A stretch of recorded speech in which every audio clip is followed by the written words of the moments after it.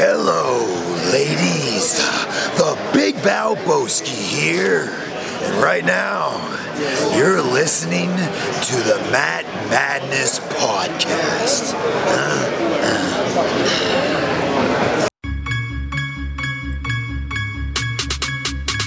They talking all of this madness, talking all of this madness, talking all of this madness. They talking all of Dearly beloved, we meet here today to celebrate the life and grieve the loss of Enzo Amore and Big Cass. They swept into our lives in 2014 as arguably the most entertaining tag team in wrestling. They fizzled out just as quickly in 2018, as they have now both departed from our lives. We wish them well, and we wish them all the best in future endeavors. My name is Enzo Amore, and I am a certified G and a bona fide stud, and you can't teach that. And this right here, this is Big Cass, and he's 7 foot tall, and you can't teach that. Bada boom, realest guys in the room. How you doing? Not too well. If your name is Enzo Amore or Big Cass, there's only one word to describe you, and I'm going to spell it out for you.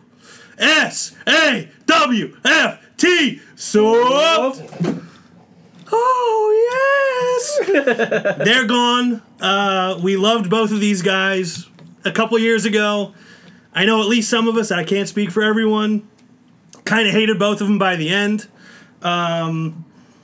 So, I don't know. Anybody have anything to say about Enzo and Cass now that they are not with us anymore? Did you hear Enzo on Austin's show? I will never listen to it, no. It was fantastic. It was good. Not breaking kayfabe. I think you should listen to it. 'Cause it clears things up, and you'll kind of look at Enzo in a different way. You'll still find him annoying. Could you? Yeah, you'll find him annoying still. The stuff it doesn't take away the other stuff he did and how corny he was or whatever. But you have a different look on him as listen to that. Honestly. Yeah, before we go any further, I did a little different intro. I do want to let everyone know who's here. I'm your host, Ron Pashery. I'm here with my good friend, Mr. Sexy Punakana, the now forever C. Kane Joe Rottermill. Loving to live and living to love. I am here with Preptagon Jr., Josh Prepiguina. What up, what up? I'm here with Mr. Wednesday Night Live, Alo Aaron Lloyd. A little later in the show, we will have an interview with former NXT superstar, former Mae Young Classic participant, Zeta Zhang, so stick around for that. Someone was a little smitten. Yeah, I think almost everybody is at this point. But yeah, any other thoughts on Enzo and Cass now that they're both gone? Their time in the spotlight was... There was no time in the spotlight. Enzo and Cass, arguably, probably my favorite NXT tag team ever when it comes to that run.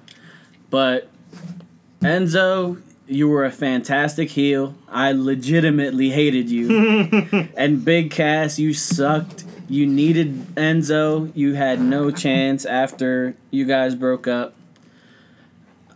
I'm never happy that someone loses their job, but Enzo, you were probably a dick.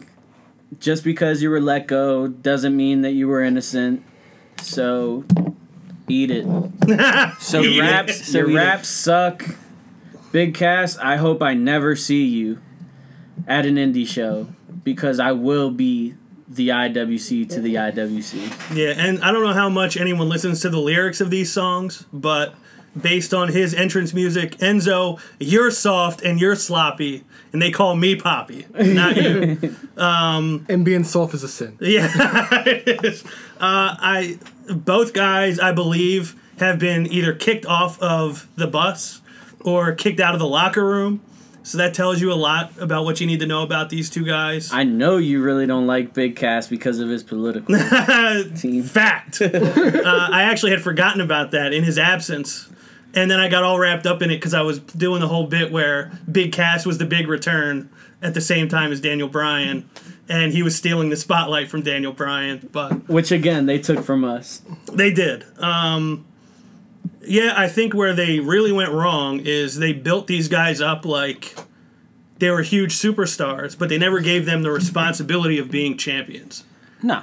And I think if they maybe got to be champions, maybe there's a chance they would say, okay, we have to... They always got close, but never got it. Yeah. Like, And- maybe we have to carry ourselves a certain way, and they never had to do that. Enzo did touch on that on Austin's talk show to talking to Triple. The reason Triple H didn't put the NXT tag titles on him because he thought Enzo would ultimately get himself in trouble if he did put. The So titles he on. was worried, his head is gigantic already, he's going to be off the rails if I put him in a It would be prominent bad place. luck if they had these people yeah, and as then, a champion. Yeah, and then Enzo was talking about, even despite what the report said, Vince did like Enzo because Enzo, even as a cruiserweight, got more time than almost anybody on television. Yeah, they gave him more than enough opportunity. And they tried to do the same thing with Cass, so clearly they believed in him. But I think ultimately they were both probably more trouble than either one of them was worth.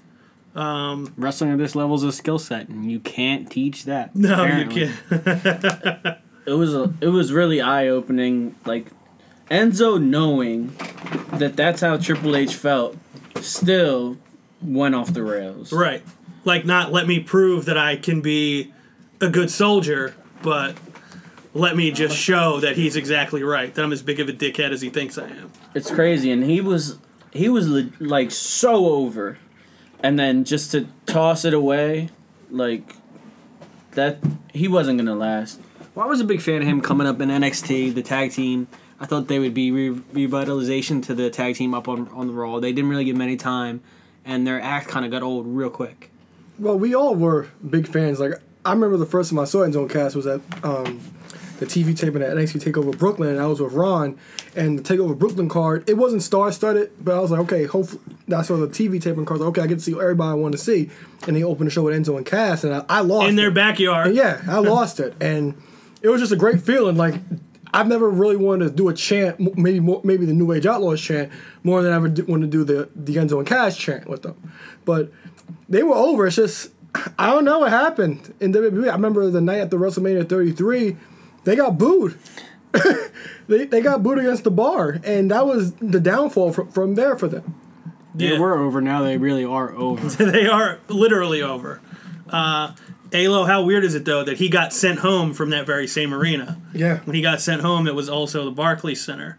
Yeah, one of my favorite memories from, like, starting to get back into wrestling was them opening the first NXT show at the Tower. Like, waiting to get there. I was actually with my buddy Phil, who a couple of you have met, a couple people haven't that are involved in the show.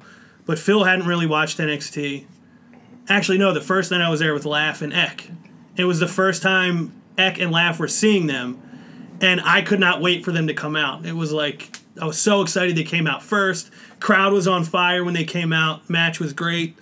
And I found them thoroughly entertaining, and then just over the course of the last year, they lost me. Obvious reasons. I don't think either one of them is probably that great of a person.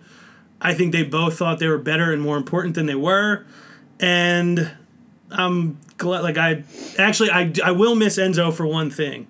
He gave me an excuse to fast forward 15 minutes of Raw every week that I don't get the opportunity to Raw gives anymore. you enough opportunities to fast forward That's true. on their own. That's true. So I will, from here, we will close the book on Enzo Amore and Big Cass. I'll say it one more time. Oh, yes. Can't do it. My throat is too dry. James Ellsworth is back. He has returned. No one's probably more excited about this than you. He's No not one- full-time. No one is more excited about it than me. He comes out as Asuka to interfere in the Carmella match. I mentioned it on our last show 2 weeks ago that I was hoping he would interfere in the match. He actually did Asuka's entrance at an indie show over the weekend last week, which I thought was great that they let him do that. He came out this week on SmackDown as Asuka, and I enjoyed every second of his promo on SmackDown. I loved how heavy he put Carmella over. I loved him saying Asuka wasn't ready for Ellsworth. His interaction with Paige I thought was great. I loved it. Paige continues to shine as GM of SmackDown. How was she looking? And she looked good. Good. She looked good. Real good. He has a match next week with Asuka, so he's jumping right back into having a match with a woman. I'm thoroughly excited about it. When he said Beyonce, or when he said Carmella was better than Beyonce, this dude is great. I missed him. I'm so excited that he's back. I heard that they brought him back just to defend Carmella against Big Cass. If anyone could do it, It's it is Ellsworth. It is pretty Jimmy. Jimmy. He'd give him some no Chindy music. No, I love it. I'm so happy. Is anybody else excited that he's back, or do you guys not really care? That Money in the Bank spot was so good. It was so excellent and well put together. I was like, oh my god, this is fantastic. And we did the following on SmackDown was great, but this week was great. Saying Paige was trying to take him on a date. Yeah, next week, yeah. The confidence he had, like, oh, I know why you're out here. You're trying to take me out on a date. And then when she says yes, he's like, wait, really? You are? Oh, and then what did he say about his sex life or something like that? I don't remember. It was a great line. It was so great. I cannot remember exactly what he said. He's like, that's always booming or something. Yeah, it was something like that. Or on fire. Yeah, something along those lines. But I don't think he's around for the long haul. I think it's just for this program with Asuka, because what I think is going to happen is I think Ellsworth is going to end up teaming with Carmella facing Asuka in a handicap match, and Asuka's going to beat James to become the women's champion. That's what I think that's going to happen. But I'm glad to see him back, because we talked about SmackDown's been lagging for a long time now, and every segment doesn't have to hit, but it's kind of, you have to hit more positive than negative. And he was one of the bright spots of SmackDown for us throughout most of the inception of it. So I'm glad he's back for now, but I don't think he's there full time. I just think he's there for this program because he's not on the active roster. He's still listed in the alumni. Yeah, honestly, he never should have left in the first place. He should have been there to pay off the Carmella Money in the Bank story. He was a key part of the story. They never should have let him go when they did. I think he should be there full time, but even if he's only there for another 3 weeks, I'm thrilled You'll for take this. what you can get. I'm thrilled for this 5 weeks that I get him. I'm really excited about it. Such a range of emotions this week. We went from a death of a tag team to the rebirth of the resurrection of James Ellsworth. Such a range. Yeah, it really is. I don't know if you guys saw this, but after that match, I saw some talk on social media about people saying it was stupid to have that happen to Asuka. She looked stupid. She looked bad. She's not special anymore. The way I look at it is, and I've mentioned this a few times on the show, wrote about it for TJR. Brian Gerard James has famously said, wins and losses don't matter, character matters. And I kind of roasted him for that, saying, for certain people, wins and losses matter. But when certain people lose, you just say, oh, their character is all that matters. I was a little bit misguided in the way I approached saying he was wrong, because I do think character matters more than wins and losses. The problem is most of the characters are not good. They don't invest in them. They don't build them. They don't make them compelling. And maybe Asuka has lost a little bit of her luster over the last month. But the second they do something interesting with her, it's right back. Yeah, people are going to forget. Rusev. Did anybody really care about Rusev until Rusev Day started? And now he's the most over thing in the company because they found an interesting thing to do with him. He hasn't won a title. He's the number one contender now. He doesn't have to win anything. He's still what people pop for. They cheer for him. Yeah, how long has Rusev Day been going on? 2 months? Almost a year. Really? Yeah. I think it'll be a year because he was feuding with Orton. So I think it'll be a year in August or September. It's almost knocking on a year. Okay, so if we say 10 months, he didn't get anything really until getting this number one contendership for 10 months. And he's been over all that time. So Asuka is not ruined. Asuka is not destroyed. She's not special anymore. As soon as they find something interesting for her to do or get a good story for her to be in, and maybe it's this story still, people will like her just as much, if not more, as they always did. It's just a matter of finding the right thing for someone to do. Yeah, but and running with it.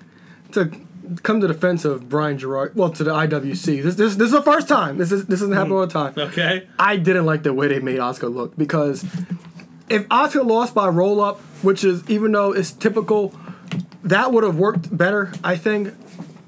But the whole fact of her like kicking out of Carmella's roll up and then she sees James Ellsworth, she screams, "Why are you screaming?"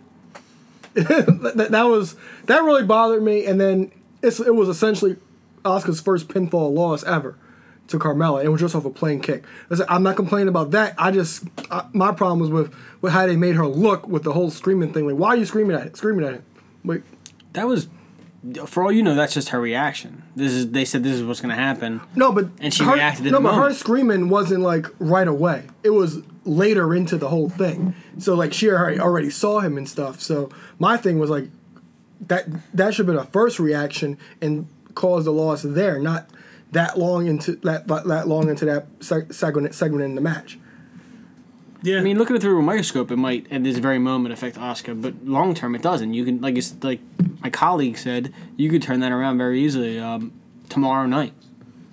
I mean, they almost save themselves based on just how afraid Carmella and James Ellsworth are of her, because they're both afraid of her still. To me, that goes a long way, that they can sell her as still being someone to be afraid of. What do you think, Prep? I didn't like it. I understand your excitement, and I want to give you that time to like be excited for James Ellsworth. I knew this was gonna happen, but I didn't like it at all. I hated how Asuka looked. I would have much rather her like won by disqualification or something else. Or the roll up, the initial roll up. Yeah, just get rolled up, no biggie, like a fluke win. Well, the question was, do you like how it unfolded? Does it really affect Asuka's character? I think she's like becoming just another person on the roster. Like, we had this character that could have been so special, and she's not. She's just not special. Yeah, and then after she lost to Charlotte, like Charlotte beating Asuka was a special moment. And I said after that happened, how do you book Asuka from there? Like, as far as pinfall wise, like they changed the rules of tag team wrestling after WrestleMania. Just because Asuka, quote unquote, lost a tag team match but wasn't pinned, but now they're counting it as a loss against Asuka's record. But how do you go forward with booking her after that? And her losing kind of like that. So I didn't like the finish at all, just similar to Prep. But like I said, it's like, how do you book her? Like, she was undefeated so long, and now she's just dropping a pinfall. Yeah, like this past week on SmackDown, I didn't miss her. I tell you who I did miss. I miss Charlotte. Like, Asuka's just another person now. Like, she's not as important as Mandy Rose or Sonya Deville. I would argue she's more important than those two, at least. At the very least. I mean, that's something I want to see more on TV than I'd want to see Mandy Rose is eye candy, which is fine. Do you agree, though, that if they just find something good for her to do, it kind of throws that right out the she'll be window? right back, but for me, like, I'd much rather watch people develop on TV. Like, I'd rather see Asuka every so often in a match. Like, she could have been Ronda Rousey, like, without the cachet of having the UFC. Like, Right. she could have been a spectacle. Like, she could be female Brock Lesnar, but instead she's just another girl. Also, is there a case to be made that this is just part of WWE signing too many people? And a lot of times they will use someone for the benefit of someone they're more invested in. Like, they may be just more invested in Carmella. Carmella's story is what's important right now. And Carmella can say, I beat Charlotte Flair twice, and I beat Asuka. And that's just the role that they have for Asuka to help elevate Carmella, and they don't care about her beyond that. I can't really get behind Carmella too much. I mean, it's not that it's bad. It's not that I don't like what she does, but it's just not, I don't feel it the way I would some of the other women wrestlers. I like it. The way they booked her made me like her. Like, so yeah, it's one of those things. Like, if Asuka had the same push, we probably wouldn't be having this conversation. Yeah, and for me, I get why people are bothered by the finish. Obviously, I cared way more about my hero being back It overshadowed than I did anything about else. the finish of that individual Just when you match. thought you could never wear the shirt again. Right. Right. Yeah, very excited that he's back. I won't waste anyone else's time, any more of your time, gushing about James Ellsworth. Prep, I know this is something you will want to sink your teeth into, but for all my doubts, for all my concerns, for all my reservations, You finally like Kyle O'Reilly. no. Just You checking. like Roddy Strong? No. No. Ronda Rousey is a star in WWE. She's a star in wrestling. The first things first, the downfall she suffered in UFC, like she was the story of UFC for a couple years. And then the downfall she had was unfortunate. She kind of fell out. 2 downfalls. With WWE, they can tell that story any way they want now. So she doesn't have to worry about that downfall. I thought her match with Nia Jax was great. We had a lot of concern about her being on her own in a match. Her selling was great. Favorite match on the show. Yeah, It was far more impressive than I thought it was going to be. Yeah, even her wrestling ability was awesome. She got sympathy. Like how often do we talk about someone can't get sympathy from the crowd? She got it. We talked about it when she flopped out of the ring at one point. When she got thrown over the table after the match, you legitimately felt sorry for her. I'm digging those judo throws, too. Yeah. Oh yeah, I like that she sold like the picking because throws like that are all in technique, but she sold like, damn, this chick is like humongous. Right. Yeah, love the deal. match. The segment with Alexa I thought was great. I thought that was awesome. That was 5-star. Yeah, and another thing I really liked, when she was about to leave and Renee Young was interviewing her and she said, I'm sorry. And Ronda basically said, like, be sorry for her because in a month I'll be back, like, kicking her ass, basically. And it's a small thing and it may not have resonated for other people, but, like, somebody told me one time, like, bad news doesn't get better with age. And, like, I think we could all attest to maybe we got a phone call we didn't want to answer and somebody leaves a voicemail. And you just never answer it because you're like, you don't feel like dealing with what you know is on the voicemail. Or you don't call somebody back because you know what they want to talk about. And just because, and basically you think if I don't do it, it's not happening. It never really happened. But you eventually do have to deal with it, and it's no easier. In fact, most times it's more difficult. I love the idea that basically this is Alexa delaying the inevitable of she's going to get her ass kicked by Ronda Rousey. Like, may have to wait a little more, but it's going to happen. My favorite part of this, I'm sorry to cut you off. good. My favorite part of this is the fact that Ronda Rousey on Instagram is posting Yes. like, how many days till she sees Every Alexa day. again. I did not Every see day. that, but I love Every it. day is a new picture from that segment of her beating up Alexa. That's awesome. Dear Rhonda, I've been a fan. I had my doubts. You're proving me wrong, which I'm happy about because I was a fan. So, kudos to you. Yeah, in WWE, I gotta give it to these Hollywood writers for once, but One and only time. one at Yeah. a time. They don't. I don't know who's behind this, but this is like basic storytelling. Like, I love what they did. I didn't expect Alexa to cash in that night. I was expecting like maybe Ronda just cleanly win, but perfect storytelling. And Alexa Bliss is the perfect person to foil Ronda Rousey's plans. Even like the segment on Raw the next night was fantastic. How Alexa called her an overrated rookie and just rubbing it in her face. I thought all that was awesome. So good. Alexa is fantastic. Even though the IWC has turned on Alexa Bliss. Oh, have they? Why is that? They're calling her the new Roman Reigns. Oh, come on. Shut up. Yeah, I mean. So we got to give find it a new give it example. rest. Yes. When they all liked Alexa Bliss, we could say, well, Alexa Bliss didn't have an indie. Maybe it's our fault. We informed everyone that she didn't have an indie career. The IWC hates Alexa Bliss now, and Well, Alexa Bliss has actually had some meaningful title reigns, so she's far better than Roman Reigns. yeah, but they're comparing them. But I try to fight these people. I tell them, like, look, it's wrestling. It happens. It's always been that way. It's never going to change. Everybody doesn't always have a turn. It's not like that. And I say, if they book the show to what everybody wants, it'll be a different show every week, and that's not good television. But yeah, they're comparing her to Roman Reigns because she's been champion 5 times, and I said before she dropped the title, she was champion for almost a full year except for 3 weeks. Isn't Charlotte more Roman Reigns than Yeah, Alexa Bliss? exactly. But this is why I hate the IWC. But she's the difference between her and Roman. Her character is stayed true to the character the entire time she's been on the main roster, and even though she gets cheered, she's still a heel. and she gets a reaction, and she could turn on you just like that.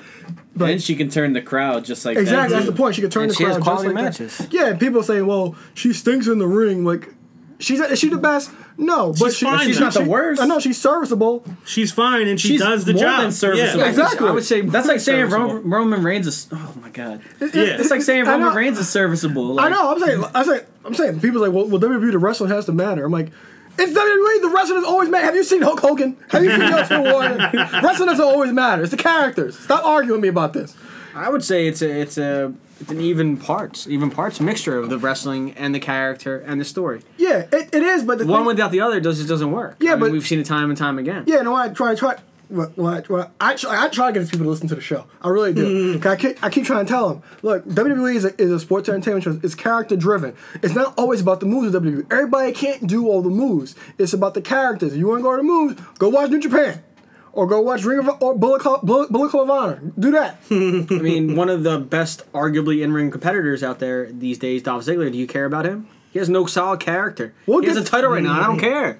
They're low key telling a very good story with Dolph Ziggler. I said low key. I didn't say high. and I can't wait to get to that. Low key. Because there's something else in that program that I am very excited for. Yeah, well, it's missing me because I'm still fast forwarding every time I see Dolph. No, it's gonna get there. catch Trust you- me, did it Ron. catch You're you, gonna Dan? care. Okay. I mean, I'm willing to care, but for now, I look at it like, especially the last couple weeks, had surgery, have been recovering, and I'm like, I only have so much energy, I only have so much time.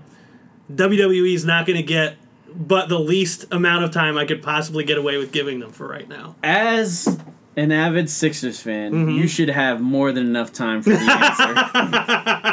The answer, oh my god, I still can't believe that. Alexa, she does the job she has to do in the ring. Her matches, is she putting on a classic every time she's out there? She's not, but the matches that she has are enjoyable and there's at least some meaning to it. And her promos are great. Always. They're always great. She always gets a rise out of the crowd, gets a rise out, like she makes you believe that her opponent wants to knock her out.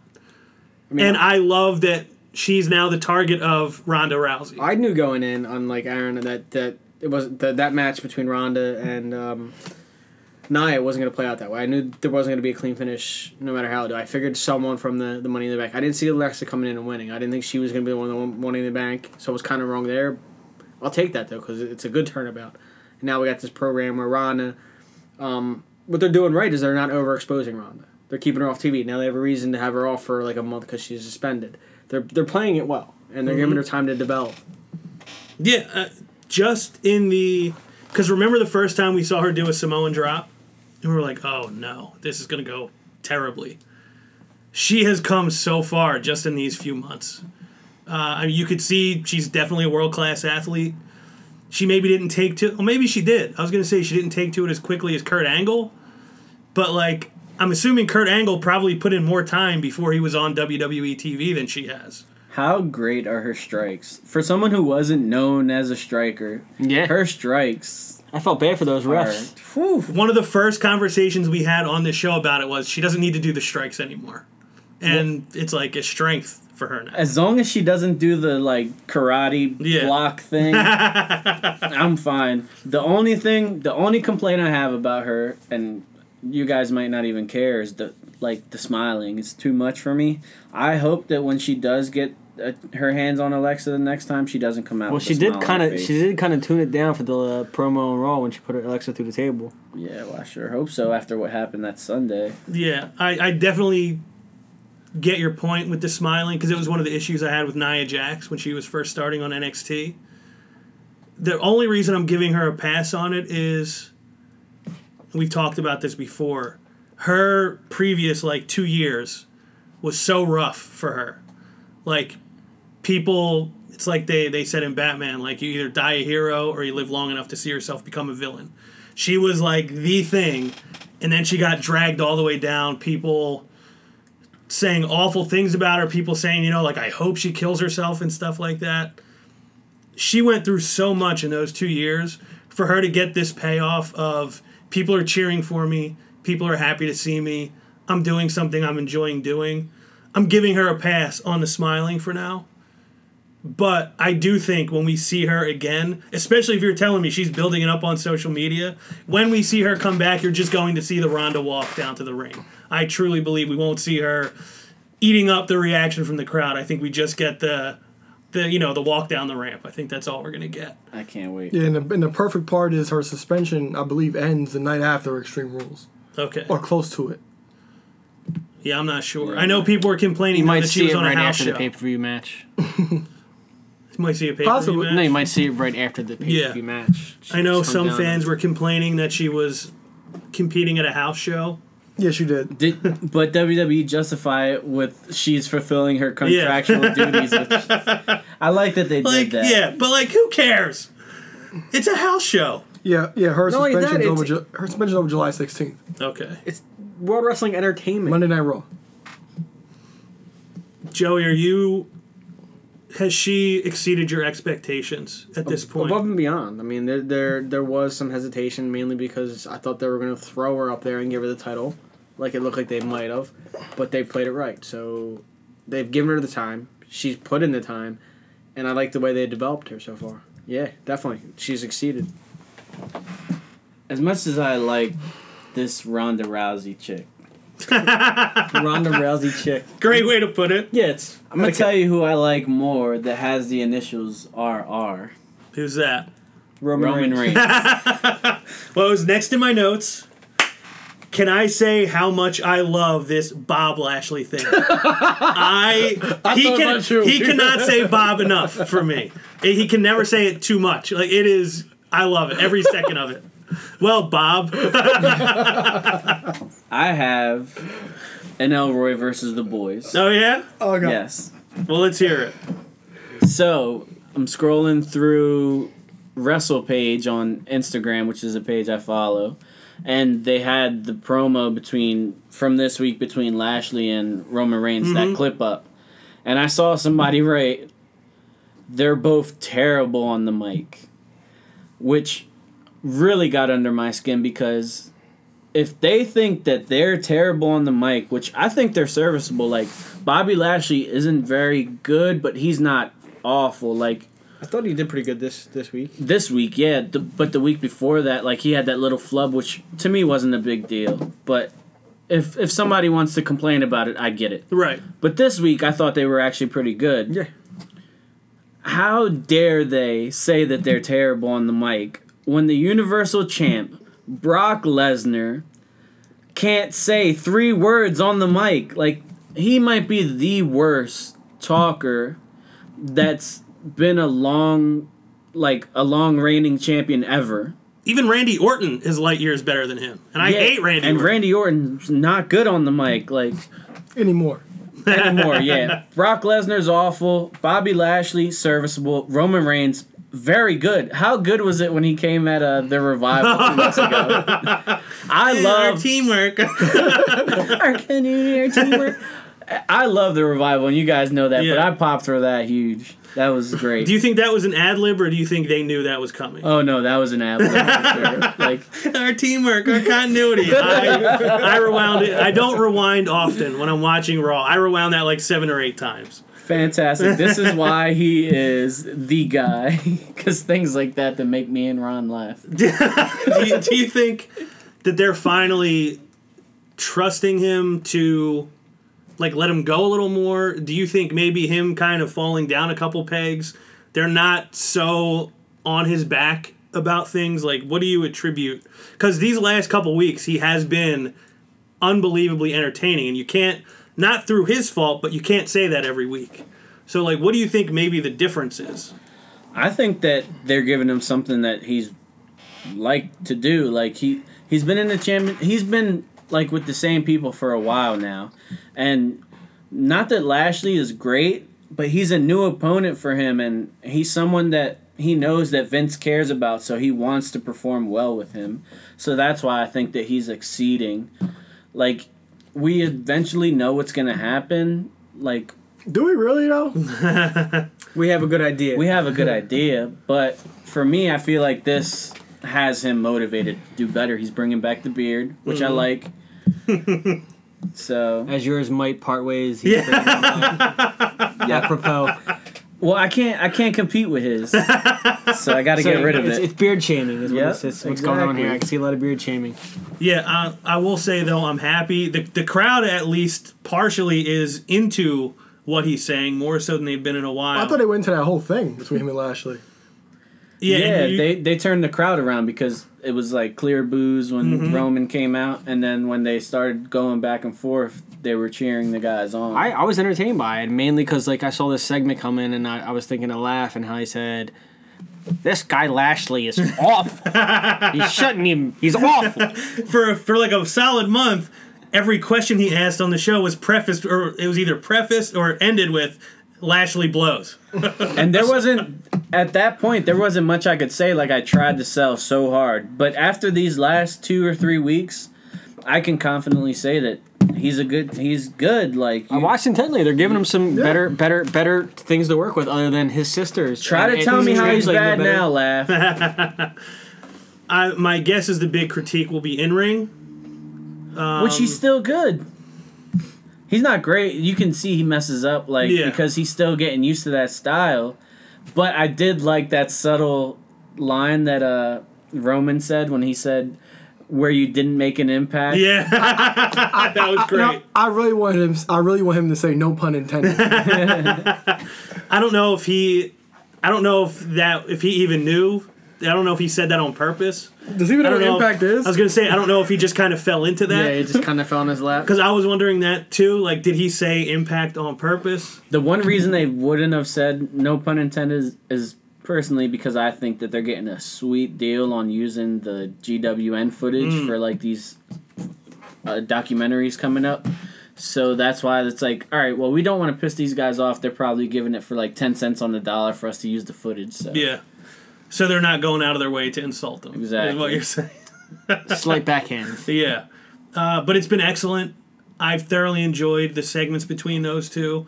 And you guys all know I was not real high on Bobby Lashley coming back. Bob Lashley coming back. I came on here and every week, like, nope, he still sucks. But I actually enjoyed this. I'm actually looking forward to it. And I think Roman is going to get a really good match out of him. And if the segments keep building the way they are, I think we're going to have actually like a really good program with these two guys too. Is there a chance that they are building Bob to knock off Brock? Because I don't want that to happen. That's would what I'm say saying. not now. I don't think so. know. That's the thing. Like Prep said, it's kind of clear what's going to happen. I'm not so sure if Bobby Lashley will be Because wrong.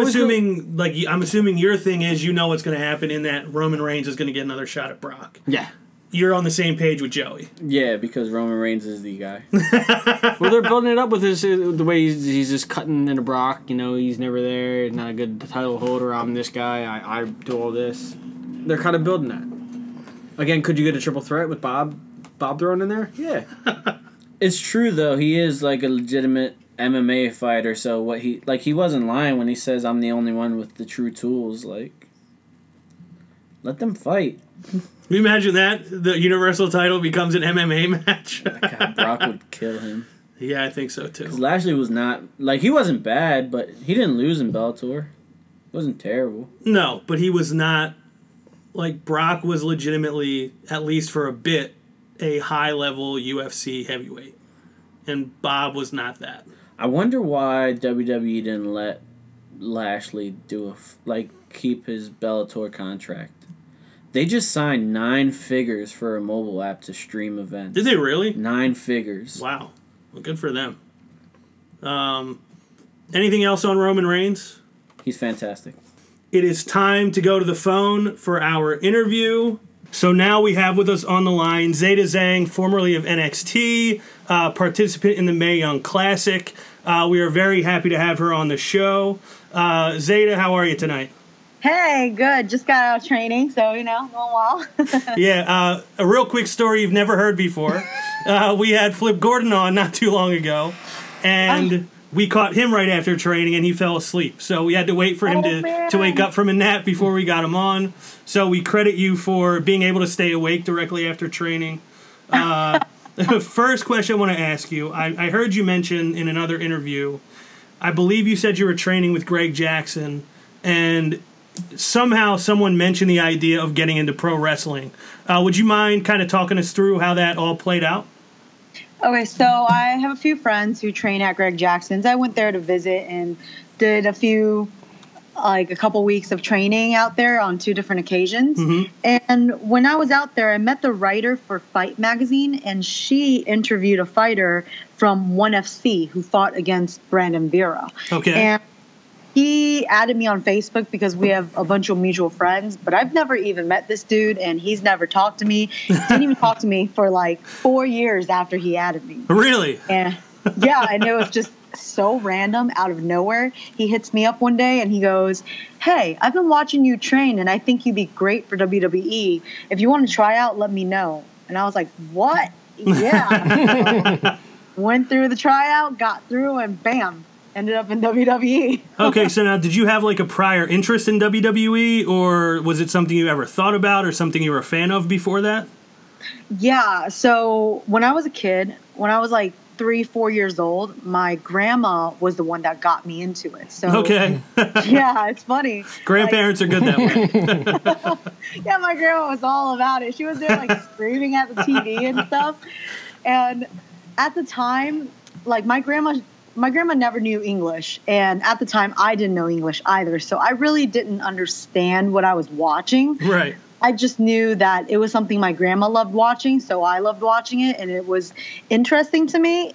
And I've had an interest in it. It's just I never believed that it would ever be a thing for me because at the time I never played sports. I was very quiet, shy, art girl, just sat at home and drew all day type of person.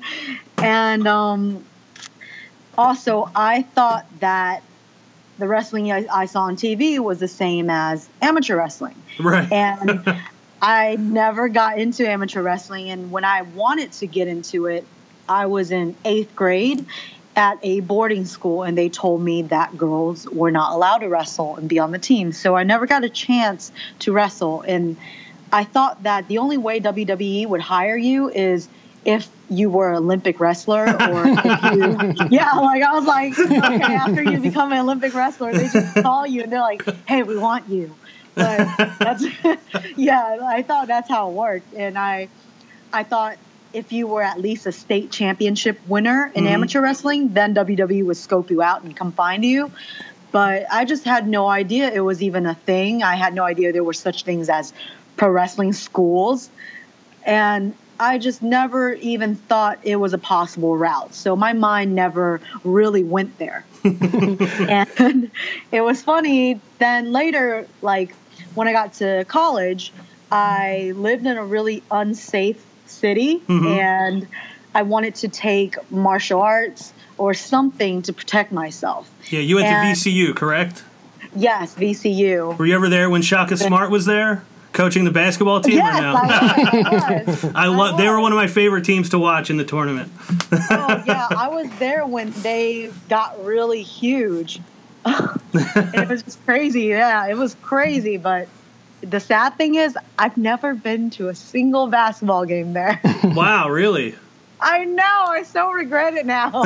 Yeah, that was like a really fun era of VCU basketball.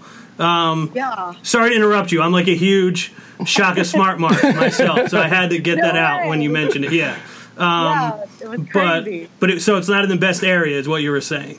Yeah, so I was there, and then I wanted to take some type of self-defense, and I ended up choosing Brazilian Jiu-Jitsu because the guy I was dating at the time, he was really into watching UFC, and he was really interested in the groundwork.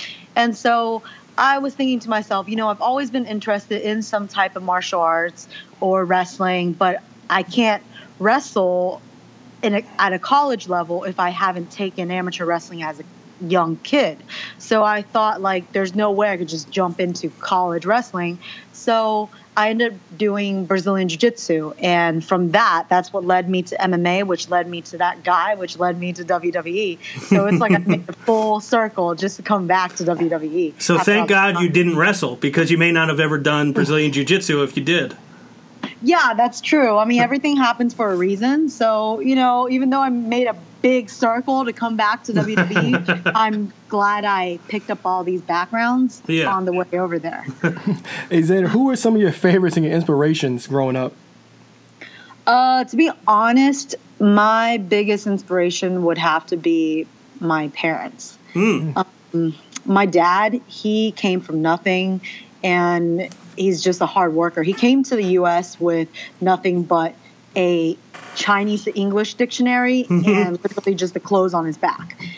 And he just worked, like washing dishes, cleaning floors, like going from nothing to, and where he ended up, he was really broke. I remember he told me he used to like sleep on the bench in New York City and just working like 16 and a half hours a day, every day. And so he ended up working really hard, ended up opening up his own restaurant. A lot of them failed. He opened up a bunch of restaurants, lost a lot of money because it kept failing, but eventually he got it right and became successful enough to, you know, earn enough money to give me a good education, put me through the best schools he could find, and like spend a lot of money on my schooling. So even though I didn't want to go, you know, the traditional Asian route of becoming a doctor or lawyer, you know, going the school route, I appreciate the fact that they worked so hard to provide for me. And if it wasn't for them, I wouldn't be here today. And my parents are the biggest influence. And my mom, she's just always been very supportive of my dad, and she's just very smart and understands how to handle like money well. My dad's here like working to make money, but my mom learns how to invest the money and, you know, not be stupid with it. Yeah, she learned how to manage the money.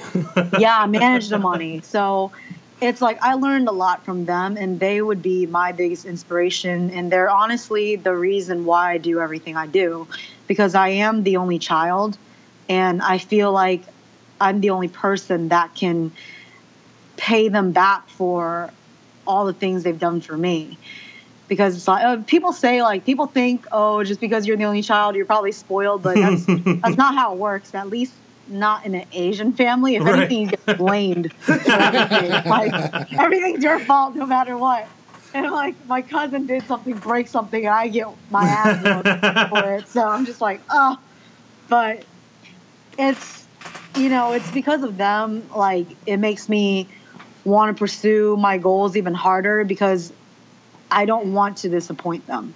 Yeah, that brought two things to mind. First thing, it sounds like being an Asian only child is exactly the same as being an Italian oldest child. Because yes. I'm the oldest, and I was blamed for everything my entire youth. You know, I had 3 younger sisters. If they did something wrong, it was me getting the belt. Yeah, right? Oh my gosh, that's so funny. That is so funny because I've heard that too. Yeah, it is very true. But the second thing is, I know you said you didn't. I don't know if you said this on this interview or it was another interview I may have listened to preparing for this one. But I believe you said you didn't start speaking English till you were about 6 years old.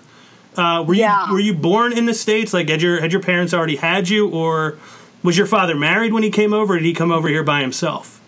My dad came over by himself when he was 20 because he needed to make money to make sure that like his family was taken care of. He has like 4 sisters and like 3 sisters and then 2 parents. So he came to the U.S. to try and make money to take care of his family.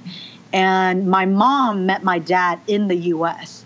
just through like mutual friends, and they had me in the U.S. So I was born in the United States, but being the only child and being really shy and just an introvert, I kept to myself and didn't really make friends because I didn't know English and I was just too scared to talk to people or interact with people. And my parents were so busy working, and their English wasn't that good either at the time. So they were really busy working, and they couldn't take care of me. So it was only my grandma who took care of me, and she only understood Mandarin Chinese. So I grew up speaking Mandarin, and I only started picking up English in school, like slowly, like understanding it, but I wasn't able to speak it till much later. So from 6 years old, I was able to understand it, but I couldn't speak it. I don't think I was able to speak it until I was like maybe 8 or something, like really late. So yeah. So that's got to be like a huge. Well, one, it definitely, like you said, it gets in the way of making friends and things like that if you don't speak English. And then it's always harder to kind of pick something up at a later age. Oh my so I can gosh. only imagine once you started to speak English and learn English at 8, it probably even took you a few more years until you were really comfortable communicating with other kids. Yeah, it took a long time. Like, I remember being 8 years old, and there's, when you're young at school, there's this game called Pop, and literally everyone's reading the same book, and everyone has to read a paragraph or a page, and then you say Pop, and you pick someone else to read. But I remember being in 3rd grade, and whenever it got to me, I couldn't even read. Like, I didn't know how to read. And being held in for recess because I didn't know how to read, and it just traumatized me, and it made me hate reading books. I ended up hating reading just because of thinking back to the times where I was made fun of for not being able to read or being held in for recess and punished because I couldn't really read. That's unreal to me that a kid, there's a punishment for you not being able, as if you're doing something wrong by not being able to read. Like, it's not your fault that you couldn't read. Yeah, man. Yeah, it was just crazy. Like, it's really strange how that was. It's like I understood people. I can understand when they talk to me, but it was probably a combination of me being too scared to talk, or maybe I just wasn't used to communicating with people, so I didn't really talk. I didn't really talk at all. And then I wouldn't really be able to read, but spelling, I was able to spell, but I couldn't read, even though reading and spelling goes together and listening and talking goes together. But I was like the other way. Yeah, sometimes it's hard to put all the pieces together. Yeah. So I've heard Xavier Woods say before, I don't know if you ever had an opportunity to meet Xavier, but I've heard him before mention that he was similar to you. He was an introvert. He didn't know how to make friends. He didn't have friends as a kid. And he fell into the world of video games. And he said a lot of parents, especially when he was growing up, would keep their kids from playing video games. But with him, she told him, when I saw you playing video games with another kid, it was the only time I saw you know how to communicate with someone else your age. And so she kind of pushed him, keep playing video games because it's helping you make friends. Did you have something along those lines that allowed you to open yourself up to other people? Well, I was never allowed to play video games. Okay, so it wasn't video games. I wish I was. But the only reason why I opened up, I would actually have to say, I got to thank this girl that came to my school when I was 12. She transferred schools and came to my school in the middle of the year. And she was when a new girl comes to the school and all the popular girls check out the new girl and they're trying to recruit girls into their popular crew. Yeah, it was literally like a movie. Like, I was the non-popular girl who got bullied my whole life. Yeah. And she came in and the popular girls just loved her. Like, she was very outgoing. And for whatever reason, I don't know why she became friends with me out of everyone. And we ended up having the same classes together. Our lockers were next to each other. So we grew really close. And she was actually the one that helped me get out of my shell. And she was actually the one that helped me make friends and gain confidence in myself, because I remember being at lunch. I had no one to sit with at lunch, so I would hide in the bathroom and eat. And one day she took me out to the cafeteria and she went and sat with me at a small table. But the popular group, they all sat at this big table, and the leader of that popular group told that girl, "Hey, come over and sit with us." And when she got up, she brought me along. And I remember that popular girl pulled her aside and said it right in front of me. She goes, "Why are you hanging out with her? She's a loser. Like, you should be sitting here with us," Right. and ditch her. And like, I thank her to this day, because even though she was put in that situation where she had to choose sides, she stuck up for me. And she told that girl, if Julia's not coming, then I'm not coming either. And because of that, they let me sit there. And from that day on, they kept letting me sit there because of her. And through time, I ended up becoming friends with these, or what I thought were friends at the time, Right. those people, which helped me gain confidence in myself and slowly build my confidence to start meeting people and talking to people. And then it was like a gradual thing of me getting over my fear from the age of 12, actively trying to get over it all the way until I was 22 years old, until I finally felt semi-comfortable in my skin. Mm-hmm. Like, I had really bad social anxiety, and I would get anxiety just being out in public, walking around, and I felt like people were staring at me. And it would give me to the point where I would there's been times where I almost passed out. Like, my vision would get cloudy from the panic attack I was getting. Mm-hmm. And it was through years and years of just trying to get over that, and different people, different experiences of me getting over that. And finally, I felt like I was able to get over one of my biggest humps is through modeling. Because as a kid, or my whole childhood, I was always told that I was ugly. And it was just always a dream of mine to be able to model, just to prove to all the people that, like, I'm not that ugly. Right. Yeah. Did you see yourself as ugly, or like when they told you were ugly, were you like, no, you're wrong, or did you kind of believe it too? I believed it. Okay. I believed it. Like, I found my journal that I kept from when I was like 6 years old, Mm-hmm. all the way through, like, actively kept up with it till I was like 17, and then it was like here and there after. But from that time to that time, I remember writing, "I hate my life. I wish I was someone else." And like, I like really hated myself at the time. So, sorry. That's okay. Hey, I want to tell you, I relate so much to this because this sounds very much like me as a teenager. Like, I started high school, I was 4'10" and 88 pounds as a boy. I looked like I was in third grade. And my entire growth spurt, which most people have over 10 years, I did in about two years. So I grew so fast that I didn't look like myself in the mirror to myself. Like, I'd look in the mirror and think, I don't look like me. And I thought I was ugly at the time. And it took me like 3 or 4 years before I finally realized, like, oh, wait a minute. Like, I'm not ugly, I'm not hideous. I thought that for a while, but like, what goes on in your own head is so powerful because, like, it holds you back in life, it gets in your way, you create your own hurdles. And it sounds like that's a lot of what you dealt with. And to go so far from being sheltered and in a shell to now I want to perform in front of people, that's like a huge growth to make.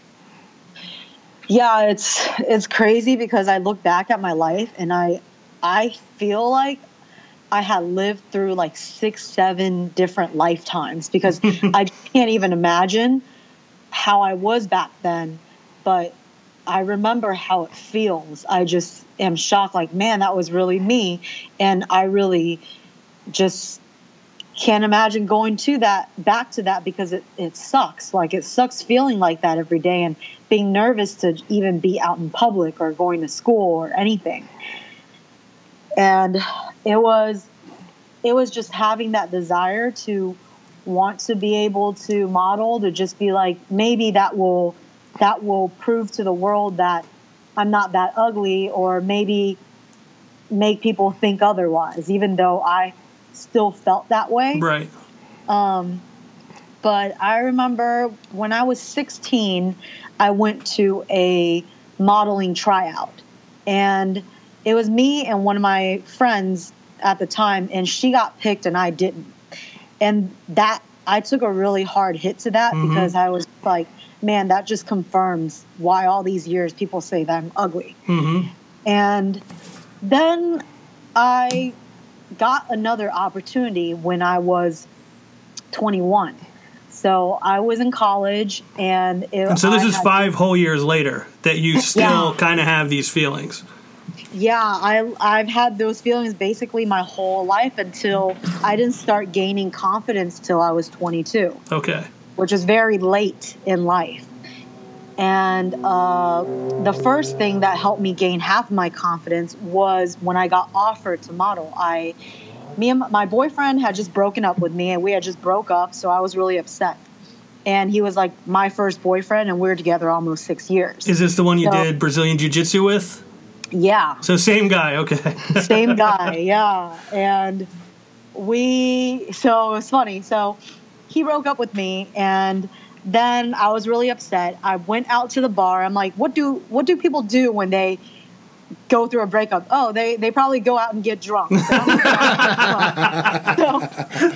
I went out with my friend, went drinking, and I had just turned 21 too. He broke up with me like the day before my 21st birthday. Yeah. Wow. So I was like, screw this, went out drinking. And then I met the owner of a modeling company. So he gave me his card and was like, I really want you to be a model for my company. And because of that, I was like, oh my gosh, here's my opportunity. So I had to go to this orientation. And I have to go there all by myself. I don't know anyone. And I had just moved to Richmond, Virginia for school, and I didn't know anyone. So I was really scared, but I was thinking, you know what? I'm not going to allow myself to miss another opportunity because I've already missed so many of my life leading up to that day. And I just sit back and regret all those opportunities that were missed. And so I said to myself, when I go to this orientation, no matter what happens, I need to act like I'm confident. Even though I'm scared on the inside, I got to fake it till I make it.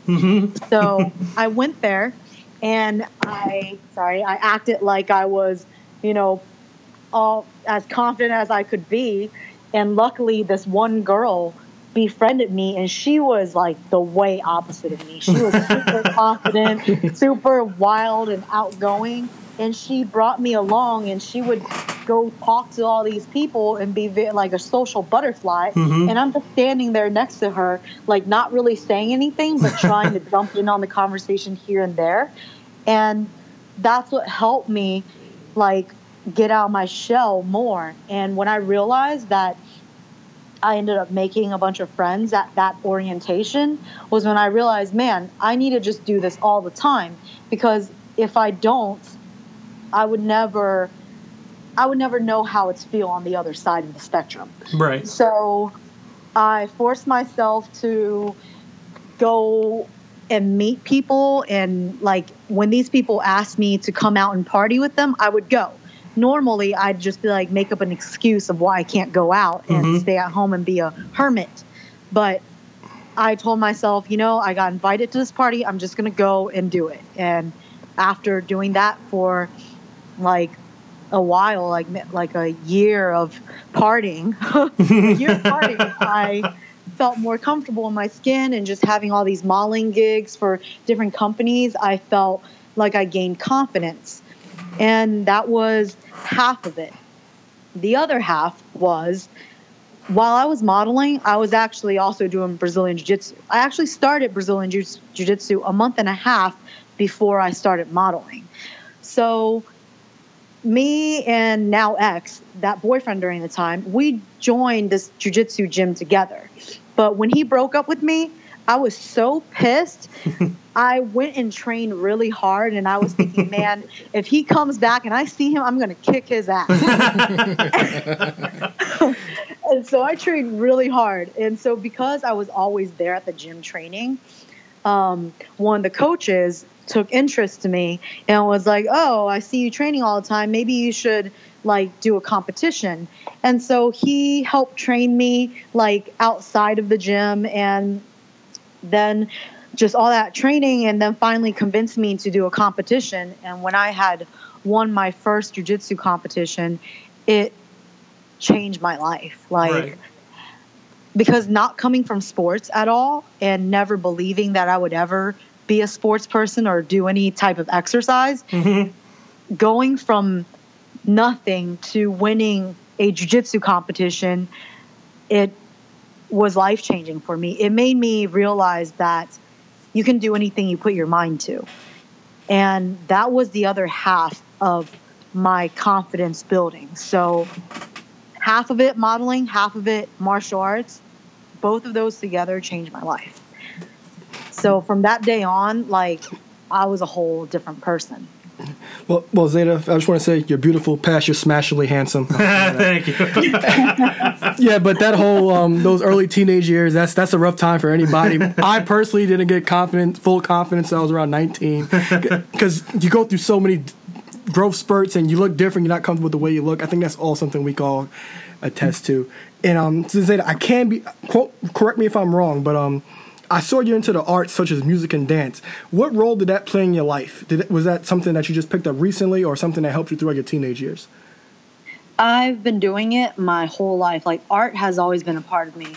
I started drawing at the age of 2, and from that day on, I remember that moment like so clear too. Like, my dad, he likes to draw, so I got it from my dad.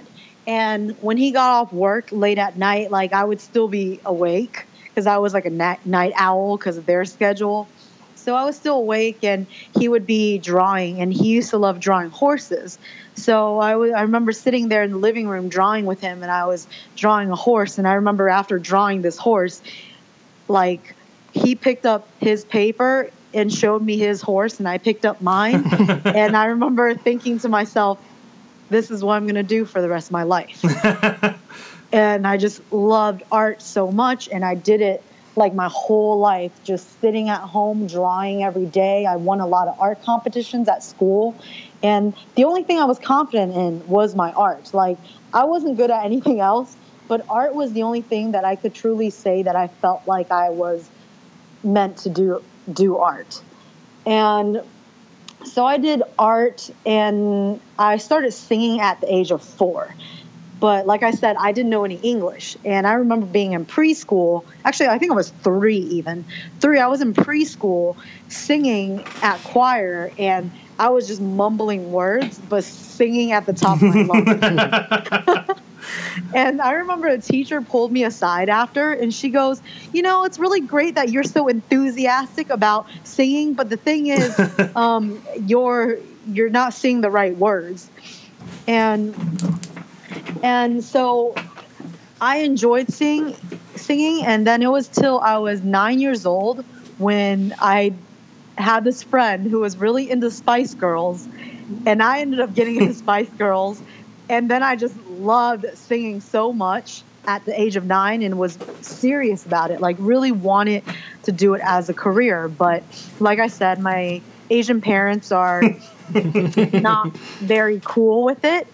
And they told me that it was never going to be a career. So I just never went that route, but I kind of secretly still did everything behind their back. You didn't stop doing it. You just didn't tell them you wanted to pursue it as a career. Yeah, I just secretly did it. I would sit home all day. Like, I get home from school and I would go and sing, or I would be drawing. And after school, there's these choir and singing programs. This sounds like Sister Act, the plot of Sister Act 2. Yeah, oh my gosh, seriously. It looked, dude, I didn't even think about that. My life literally is like that. Yeah. And after school, I would just sign myself up to singing classes. And I remember getting into honors choir, but my parents had no idea that I was in all of these things, that I would wake up an hour and a half earlier to go to school just for that. And then I ended up, when I was in college, I ended up accumulating love for all types of art, not just traditional drawing art, but like singing. I've been doing that for a long time. Singing, dance. I started dancing when I was 14 because it all started because my friend, that same girl who like brought me into the popular table, she asked me to go with her to school dance. And I went and I sucked at dancing. And I remember these dudes saying to me, like, man, you can't even dance, like, and saying to people, like, she can't dance. And because of them saying that, I felt so, like, embarrassed. I would practice in my room on how to dance and watch music videos all day.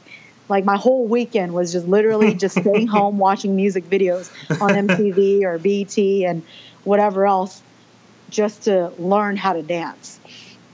And then when I got to college, I ended up getting gigs as a go-go dancer at clubs. So I was doing that and just learning how to dance. And for my acting and modeling career is when I got signed with that company doing modeling, which I also did acting. And from there on, I met a bunch of other people and got me a bunch of acting and modeling gigs. So just all those things combined, it's what all the backgrounds I accumulated, I ended up loving all of them, and I didn't want to give up any of them. So when I was in college, I was so busy, like so busy to the point where I ended up working myself, like stressing myself out so much, I ended up in the emergency room. Jeez. Yeah, because I remember out of a month and a half of that time, I had only slept 2 hours a night. And I stayed up on Red Bull. And out of that month and a half, I went 72 hours without sleeping. Jeez. Yeah, so my body like took a hit and I ended up getting really bad vertigo and ended up going to the emergency room. And it was like really bad. But I just loved all those art forms so much, I just didn't want to give up any of it. Yeah. But then later I had to start being smart about it and not work myself to death and start narrowing down which things I should really pursue. Right. It sounds like you've lived a life based on proving people wrong about you. Yeah. Now I have a couple more questions if you don't mind giving us a few more minutes. Is that okay? No, that's fine. Okay. So the first question I have is now you have a whole new group of people to prove wrong in WWE. Yeah. When you were in NXT, when you were at the Performance Center, did you feel like they were invested in you? Like invested in developing you, invested in we see you being able to become this? Or was it just you showing up and doing the training they had you do every day? I felt like I was just showing up doing the training. How it works is I feel like everyone gets little spurts of time to show themselves, and like they'll push someone for a little bit. Like when you're new and you first come, they'll spend some time pushing everyone. So I felt like I was in that cycle of, hey, we're going to push this person right now. And then after that's over, they push someone else. Then after that's over, they push someone else. And it's just kind of like ring around the rosy type of thing until, and then finally they pick one person to really push. Right. So I felt like when they pushed me, it was probably just part of part of what they do. Right. I wouldn't say they really went out of their way to push me. During your time there, Zeta, was there anybody that helped you out personally, that helped you the most? I feel like everyone has helped me a lot. The most.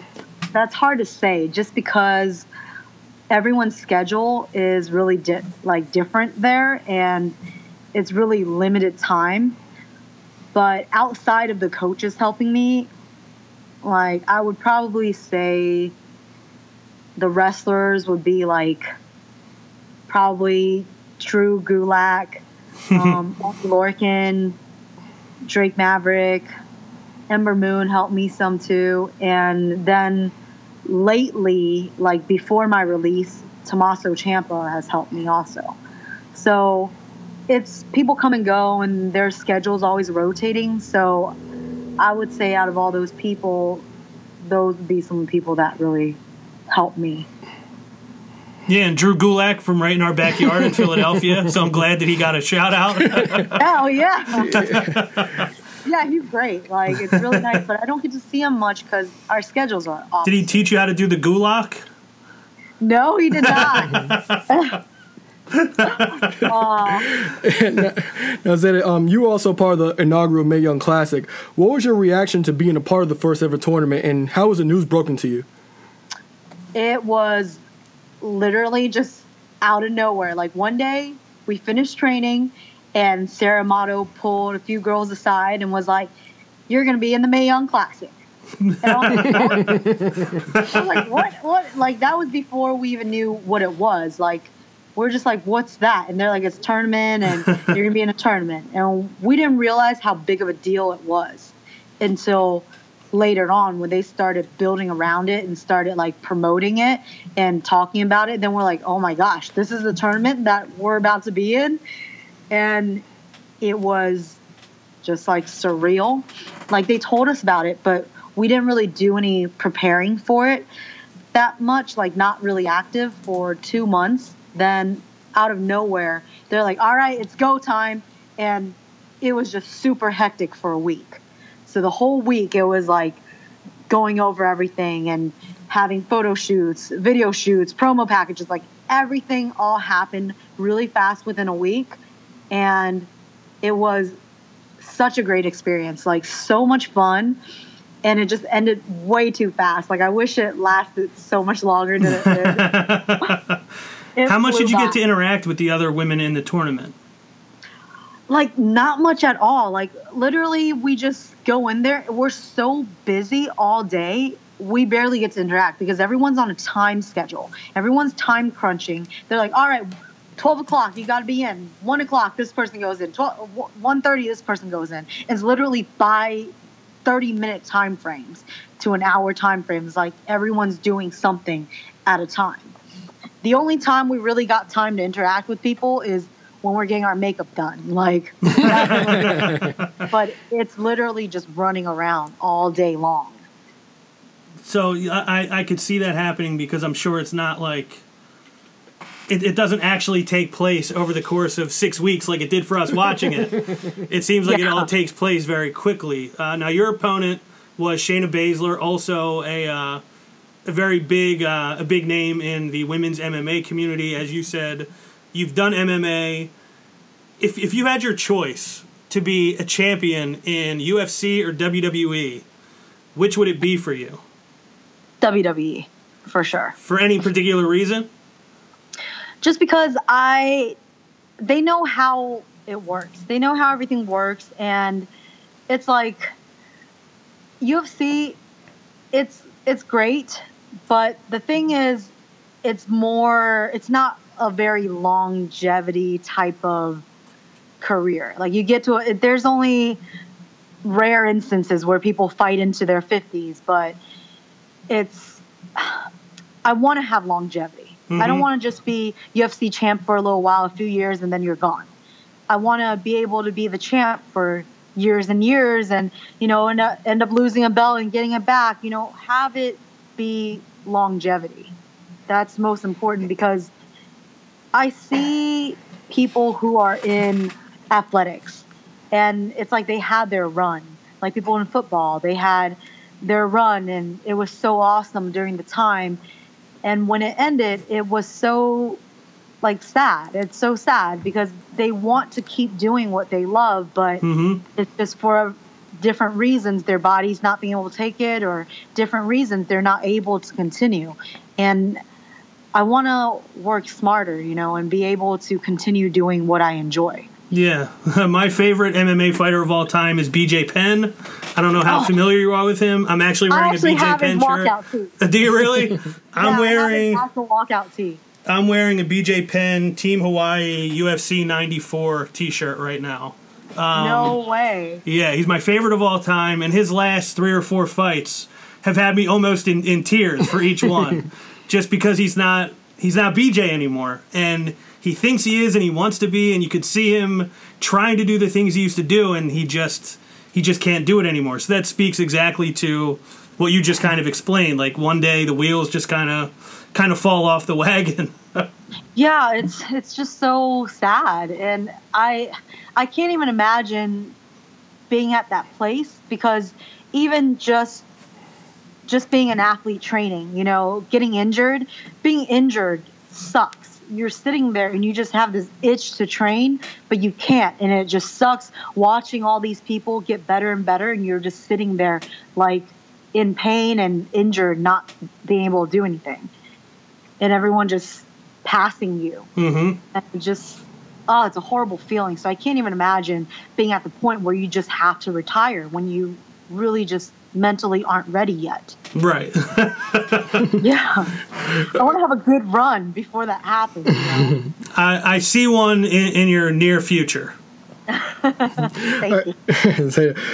On the show, this is a hot topic we usually ask all our guests this. We often discuss that the next boom period in wrestling is everything outside of WWE, because there's so much more wrestling to offer and there's so much exposure for it. What are your thoughts on that?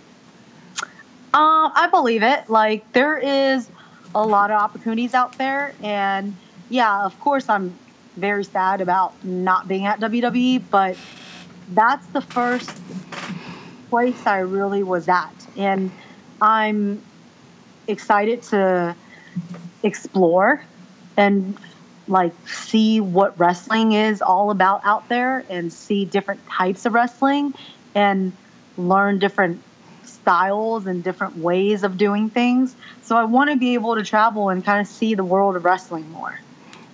Now that you're independent, who are some of your dream opponents? Oh, there are several. So, Is James Ellsworth one of them? You know, if he's there, sure. Down for that. There's a lot, actually. I would say, like, Tessa Blanchard, Toni Storm, Rachel Ellering, Kimberly, Eva Lise, Mercedes Martinez, Mia Yim, Nicole Savoy, Ariel Monroe. I mean, there's a lot of them. There's a lot. So no shortage of opponents for you in your future. Not all. All fan favorites. Yeah, exactly. So my last question, you mentioned towards the top of the interview that you got into wrestling through your grandma. And do you by any chance remember, who did grandma like when she was watching wrestling? Hulk Hogan. Hulk Hogan. Her favorite was Hulk Hogan. It's a good one to have as your favorite, kind of the biggest guy of all time. Yeah, she loved him. Yeah, so before we let you go, and thank you again for taking the time to do this with us. It was a lot of fun. Is there anything you'd like to plug or mention or have people check out? Yes. Follow me on social media on Instagram, Zeta_Zhang, ZEDA_ZHANG. And also my Facebook. I just made the page, and it keeps people updated on my upcoming shows. And it's facebook.com/TheZetaZhang. And my Twitter handle, TheZetaZhang. And it's coming up later, but I mean, it's not out there yet. But I'm going to start a Twitch account. Okay, nice. So that's coming up in the works, and I'll announce that on my social media and stuff. All right. So now, I guess another thing is there a certain region of the country that you're trying to stick around at, or are you going wherever you can find a show to be a part of? I am going all over, wherever. Fine with wherever. Like, fly me out somewhere, I don't care. Okay, so wherever the show is, that's where you're going to go. Yep. All right, so the last thing I want to say, and especially, you just told us probably a little bit deeper and more of an emotional story than I think either of us were expecting. I didn't expect that either. And it kind of, I don't want to say opened my eyes, because I know you've talked about being bullied and stuff like that, but I watched I found one video of an MMA fight of yours that I watched yesterday. Oh, it my was, God. I believe, that's probably my first one ever. The It was opponent's so bad. name was Heck. Oh, God, that's so bad. Okay, That's it was such a your bad first video. one? So bad in that. Okay, So but for that fight, let me just tell you, for that fight, I went in last minute. I got tricked into that fight. You got tricked into it. How did you get tricked into fighting? Tricked into the fight. So I've been doing jiu-jitsu, never did MMA. I didn't even know how to amateur wrestle at the time, nor did I know any stand-up, like any punches or striking. And then I was training, and my MMA coach, I went to an MMA gym after my jiu-jitsu gym. My first jiu-jitsu gym, I went to another gym to follow my other my other jiu-jitsu coach who helped me. And he teaches at an MMA gym. So while I was there, I was like, well, I might as well like learn everything. Right. And I would like dabble here and there, but not really. I was really there for the jiu-jitsu. And out of nowhere, my MMA coach, the owner of the gym, he goes, hey, you should fight. And I remember thinking, no, I really don't want to fight. Like, I'm just here training jiu-jitsu. Like, I don't really want to fight. And he would bug me every day about it and be like, you should fight. You should fight. And one day I was just trying to get him off my case. And I was just like, I was going to just be like, yeah, I'll think about it. Right. I decided to say that. Then another day he came to me and he goes, yeah, there's a fight coming up in 3 weeks and you should really try it out. Like, you should fight. And I was like, I don't know. And he goes, you know what? No pressure. Just train really hard for 2 weeks and see how you feel. If you don't feel ready, then you don't have to fight. If you feel ready, then cool, fight. I'm like, all right. So I'm training. A week and a half into it, I was thinking to myself, oh, hell no, I am not going to do this fight. I need to tell him I'm not going to do this fight. And as I was finishing up training, I was going up to him to go tell him that I wanted to back out. Right. And he comes up to me and says, hey, guess what? They wrote an article about you in the newspaper about your fight. And I was like, oh my God, now I can't back out. Yeah, now it's public that you're going to have this fight. It freaking sucked. And I had like 3 weeks was nothing to train for a fight. That is a very last minute. No, I think most training camps are like 3 months. Yes, I know. And then I'm here having to go in with no striking background, and I'm having to fight with this girl who has all striking background. She's all strikes. And her boyfriend owns a Krav Maga gym. I'm just like, oh my gosh, I have to go up against this girl with 3 years of strike training, and I'm here with nothing. So I freaking go into the fight, and literally it's just survival mode. And my punches and everything look sloppy as hell. And all I knew in there was jab, cross, elbow. Jab, cross, elbow. Like, that's all I knew. And she knew I was going to be a ground girl because of my jiu-jitsu. So she stuffed all of my takedowns. I couldn't get her down. And for all 3 rounds, I had to fight her standing, doing strikes. And I don't even know how I won that. Like, it was pure out of, like, my heart of not wanting to lose. But yeah, it was freaking crazy. Well, yeah, you just said kind of exactly what I was about to say. Like, because what I was going to tell you is if you live your life based on how you fought that fight, the first round was pretty close. The second round, you seemed like you had more to give than your opponent did. In the third round, I kind of felt like you outlasted her more than anything. Because like you said, the technique wasn't crisp. It wasn't the most technically proficient fight, but No. You showed so much heart. You kind of built as the fight went on. The way you were kind of just walking through punches as if they didn't even faze you. To me, that shows a lot about your character and your ability to kind of succeed now going forward after this setback you had. So if you live your life the way you fought your first fight, I think that you're going to go a long way. So I just wanted to say that, especially based on what we talked about 20 minutes ago. Yeah, I see bright things in your future, and it was really a pleasure to talk to you. Oh, thank you. It was really nice talking to you guys. It was a lot of fun. And way more emotional than I expected. Oh, my gosh. Yeah, well, we appreciate you opening up that much to us. Like I said, I learned a lot about you just during the course of this conversation. So, Zeta, thank you. Best of luck. Yes, thank you. Going forward. We will be keeping an eye on everything you have coming up. So, good luck with everything.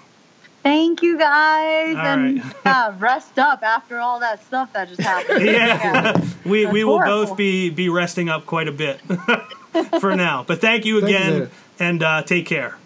Thank you. All Bye. right, thanks a lot. Bye. Bye-bye. All right, so thank you again to Zeta Zhang. That was a lot of fun. I thought it was a great interview. Hopefully you guys enjoyed it. The next thing I wanted to jump into, we had a huge reunion on SmackDown this week. I think this probably means more to everyone else here than it does to me because I was not watching when this was a thing. I'm aware of it. I know it was a big deal. Team Hell No, Daniel Bryan, and Kane back together again. It's surprising, because I think the original incarnation would have been right up your alley. Yeah, like the clips I've seen of it, I've always found entertaining. I don't hate Kane as a whole. I hate Kane the last couple years because I just think it's pointless to act like he's still a thing. Yeah, it's hard to believe he's a demon and also running in a gubernatorial race. Yeah, his southern conservative politics don't endear me to him at all. No. But this was a big deal in Daniel Bryan's career. It was a big deal in Kane's career.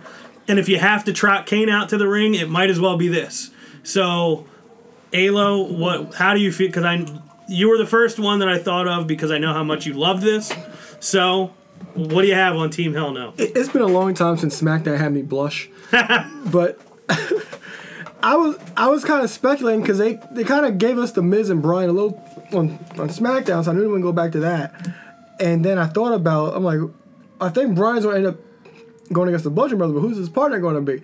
And Kane was the last person I thought would end up being his partner at all, because I did not see that coming.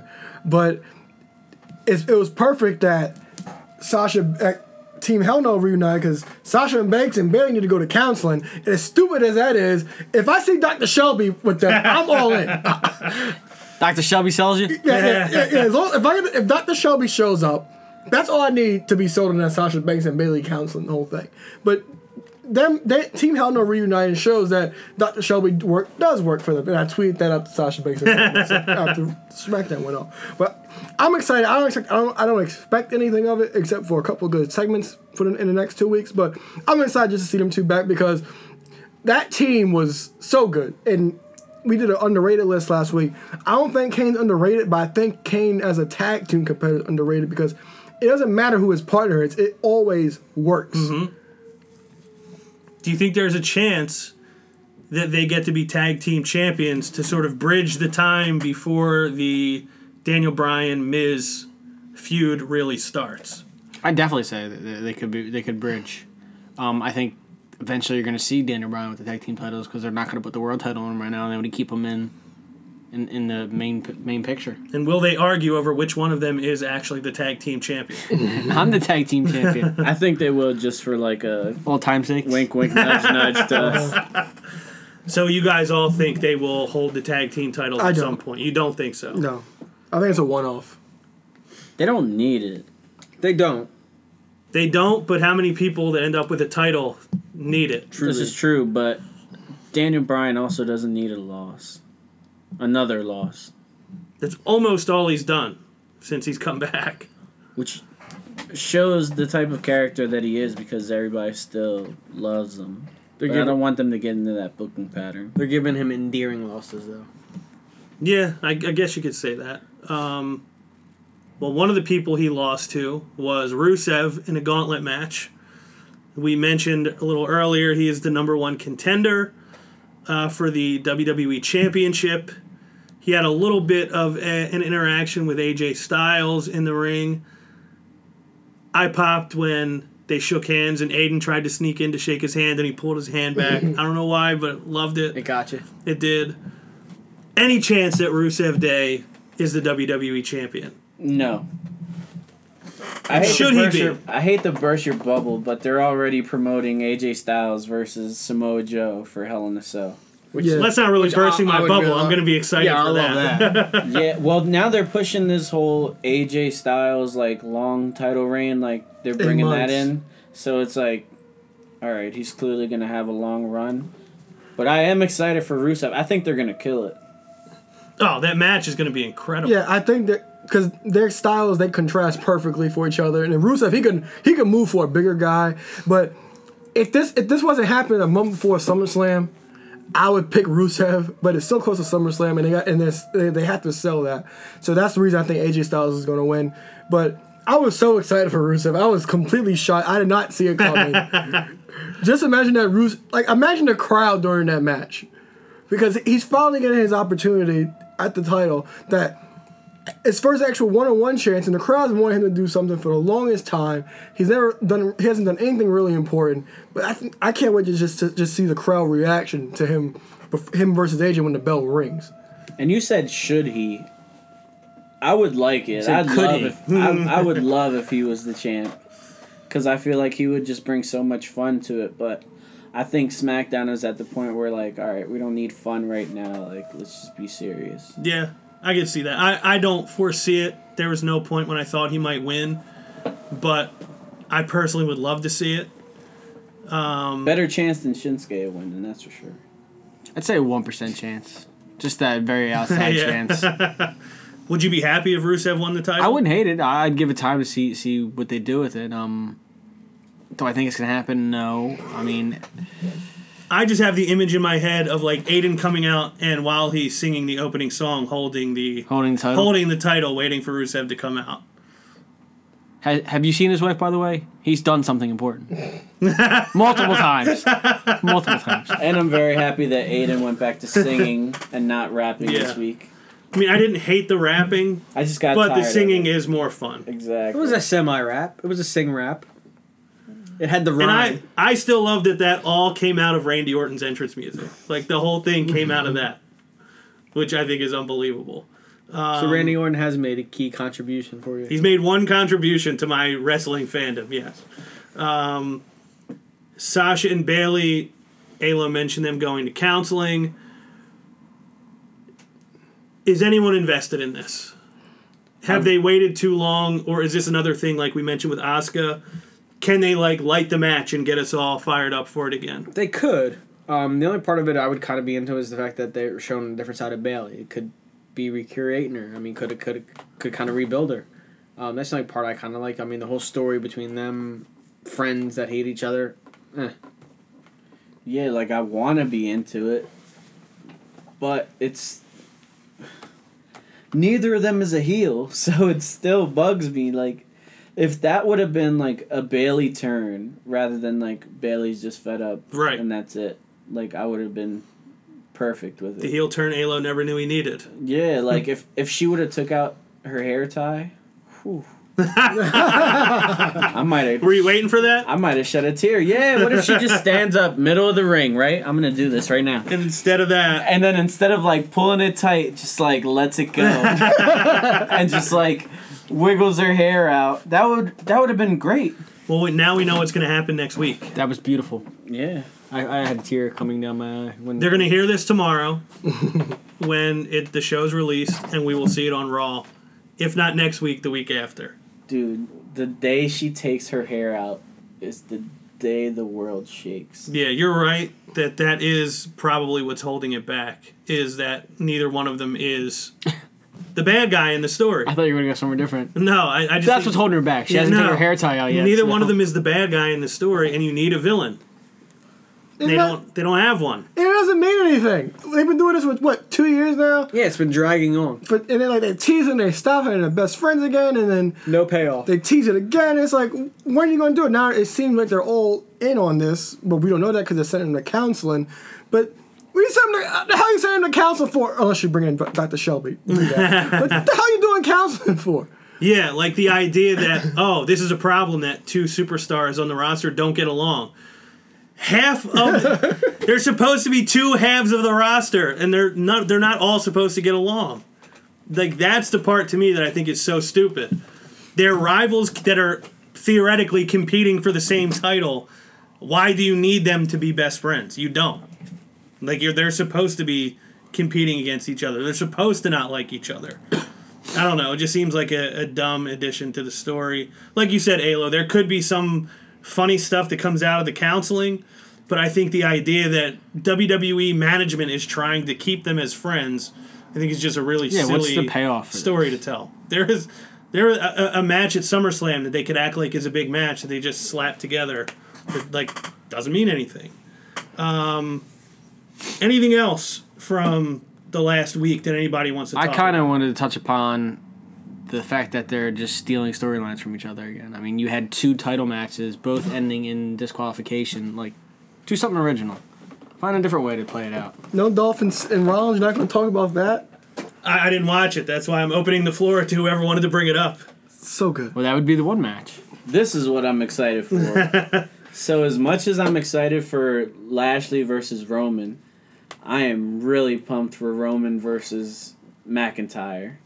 Because I know that McIntyre bugged you with that comment. Yes. But he is still Drew McIntyre. He still is really good. And he's big. And he's big. And Vince likes big. He does. He looks bigger than he did his first time around. Oh, yeah. Oh, no. Yeah, Yeah. he's Huge.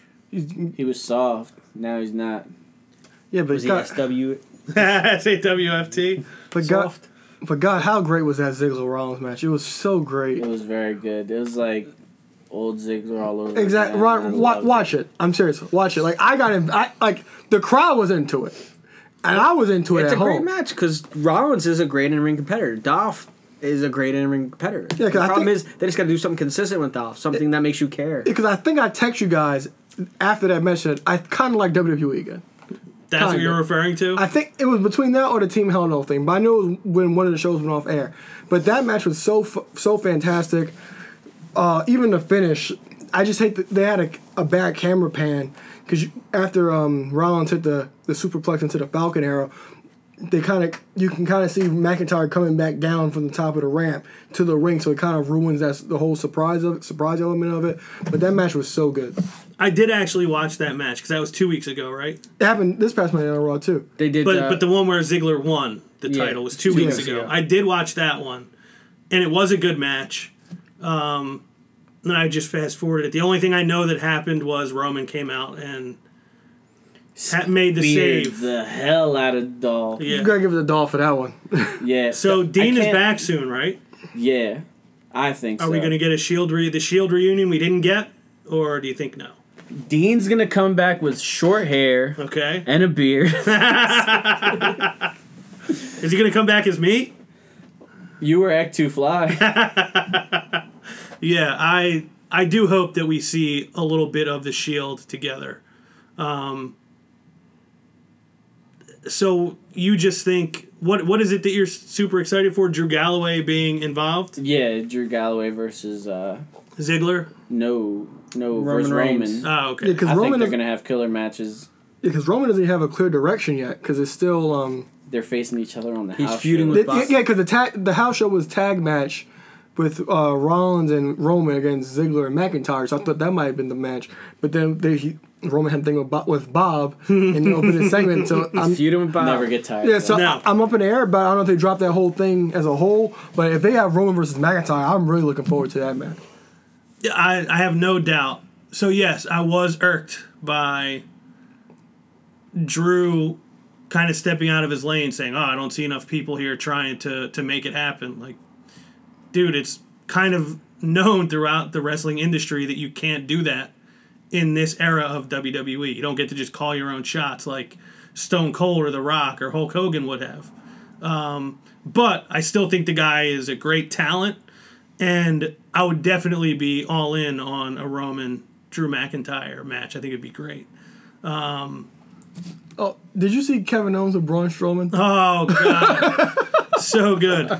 I just don't get why he flipped the car though. Oh, I almost don't know if I want it to be that he was tricking him, saying I want to be your friend just to screw him over, or is this Braun's way of like playfully being his friend? Yeah. Like, I flipped your car. Haha. like These I hands. don't know which one I want it to be, but Owens running away, excellent. Braun running after him, great. Owens coming out after Braun got by him and getting security to walk him literally 30 feet and saying, "Okay, I think I got it from here." Yeah, it was good. I love Owens.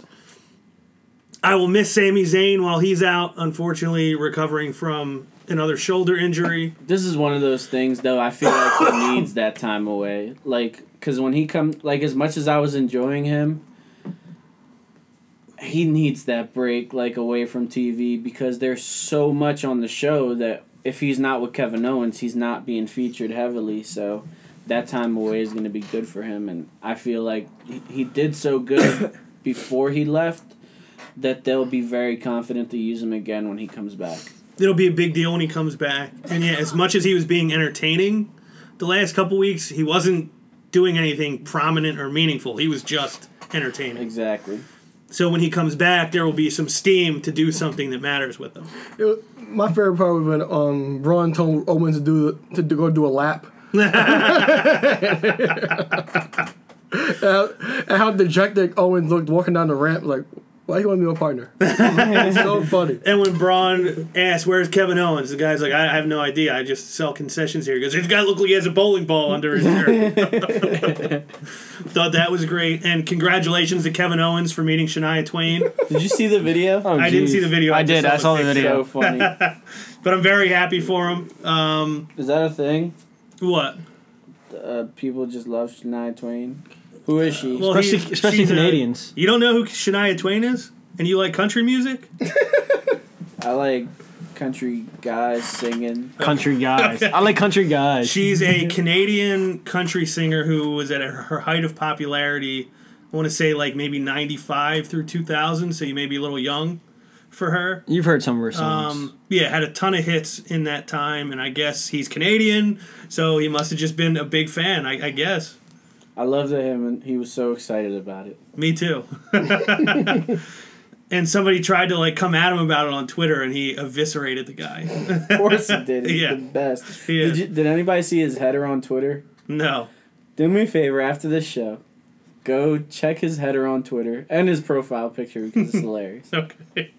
The last thing I had to touch on, apparently Ring of Honor was supposed to have a show at Madison Square Garden, Show Pash because it's fantastic. and Vince talked to MSG and kept the show from happening there. Do you think that's just Vince being a dick? Wait, did you see his Unbelievable. profile picture? 1 second. Look at his profile picture because it's just as good, if not better. This is perfect because it is a picture of him post getting run over by Braun, and he actually mentioned that this past week to Kurt. Like, he runs me over every chance he gets. So that's funny that's his profile picture. Is this Vince just being a dickhead, or do you think this is Vince maybe feeling a little bit threatened by someone from outside? I'd say Vince being a dick. Yeah, he's just being a dick. Because he can. I think it's a bit of both. Because for the MSG to even consider how Ring of Honor is a big deal, and something that I'm shocked nobody brought up, did you see WWE is following the Young Bucks on Twitter? I saw that somewhere. I forgot about it, but I did see that should mentioned be. somewhere. Yeah, they're following the Young Bucks on Twitter. You can learn a thing or two. Yeah, so I'm not sure when the Bucks contract's up, but if they were a part of that whole MSG thing, and the fact that they've sold out All In, I wouldn't be shocked if they could sell out MSG. And then Vince, with the whole call history of WWE, he doesn't want any other wrestling promotion getting into MSG. Pretty messed up, but don't expect anything less from Mr. McMahon, I guess. Never. Anything else before we go to Stump Alo and listener questions?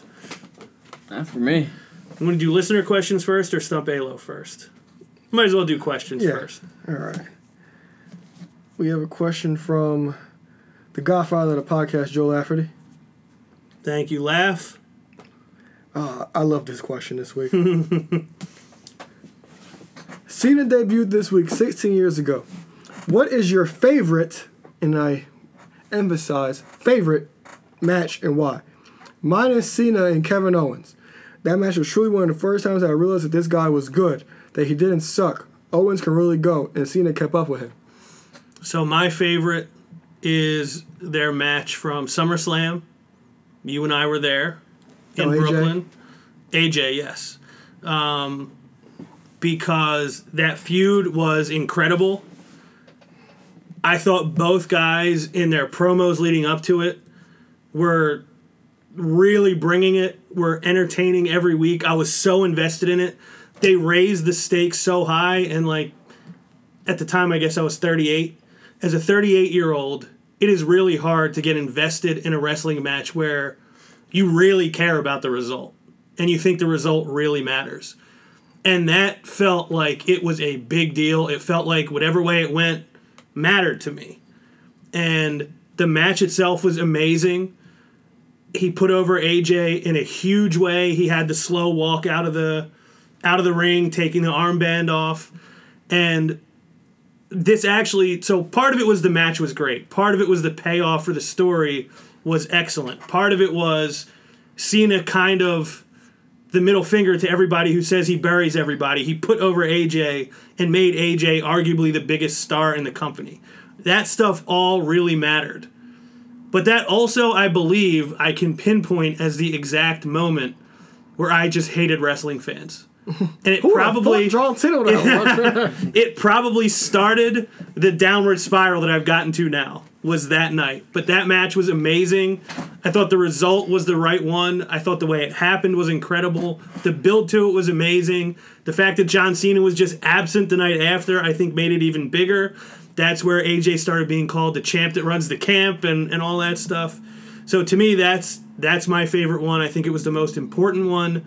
And that's my answer. And it was also like the changing of the guard too, Mm-hmm. like you said about him put the whole Cena buries people. Because that was like the whole summer yeah. led to that. Yeah. Oh, and by the way, I had a friend who came to visit me, and he works at the Barclays Center. And he actually, am I going to Slammer? I was like, nope. Never again. Never again. Nope, never again. That's the most uncomfortable, overhyped arena I've ever been in my life, or probably in the country. It's uncomfortable. It's a terrible. The way it's designed is horrible. No, I'm not going there. It's 1,000,000 degrees at that time of year. Yeah. Joseph, your favorite John Cena match of all time?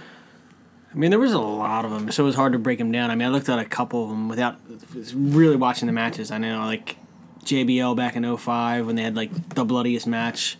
There was a couple house shows. Any match with CM Punk with the pay-per-views. I was going to say kind of the same match you did, the 17 SummerSlam match, because of the same reasons. He wasn't the shovel. He put someone else over, changing the guards.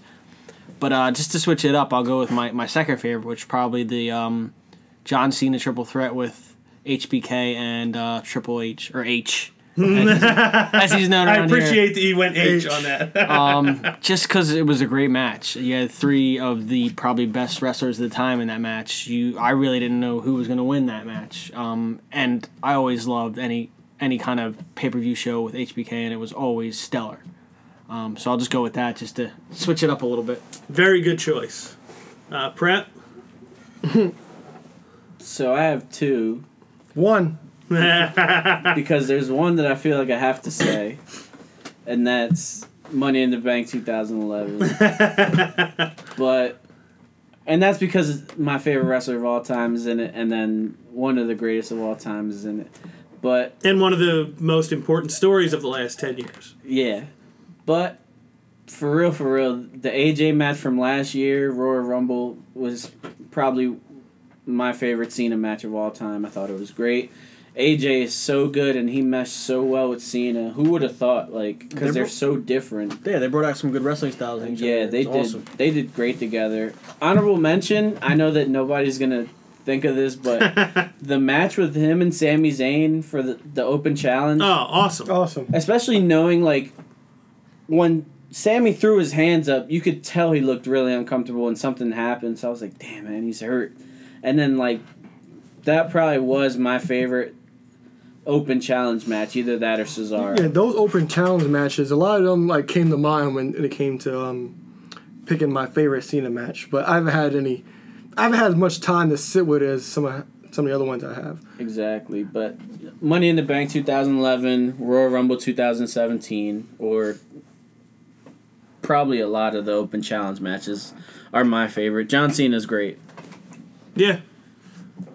He should be on everyone's Mount Rushmore at this point. Yeah, probably my next wrestling tattoo. Well, we're only talking about 4. John Cena. Or 5 in the Rushmore. He might. Might right on the outside. Yeah, he's one of the greats of all time in the business. We have another question. I didn't go. Oh, you didn't? No. Okay. No, he didn't. Well, all of Cena's matches are great. Everyone. The whole catalog. Yes. But my favorite Cena match is him versus Shawn Michaels on Raw of April 23rd, 2007. Yeah, I remember. they went 55 minutes. That they can't. Edge is supposed to face Ring because that was the go home for Backlash. It was a fatal 4-way that Sunday for the world title, and Edge was supposed to face Orton in the main event allegedly, but Cena and Michaels went 55 minutes, and that was coming off their WrestleMania match, which was great. But this was way better than that WrestleMania match.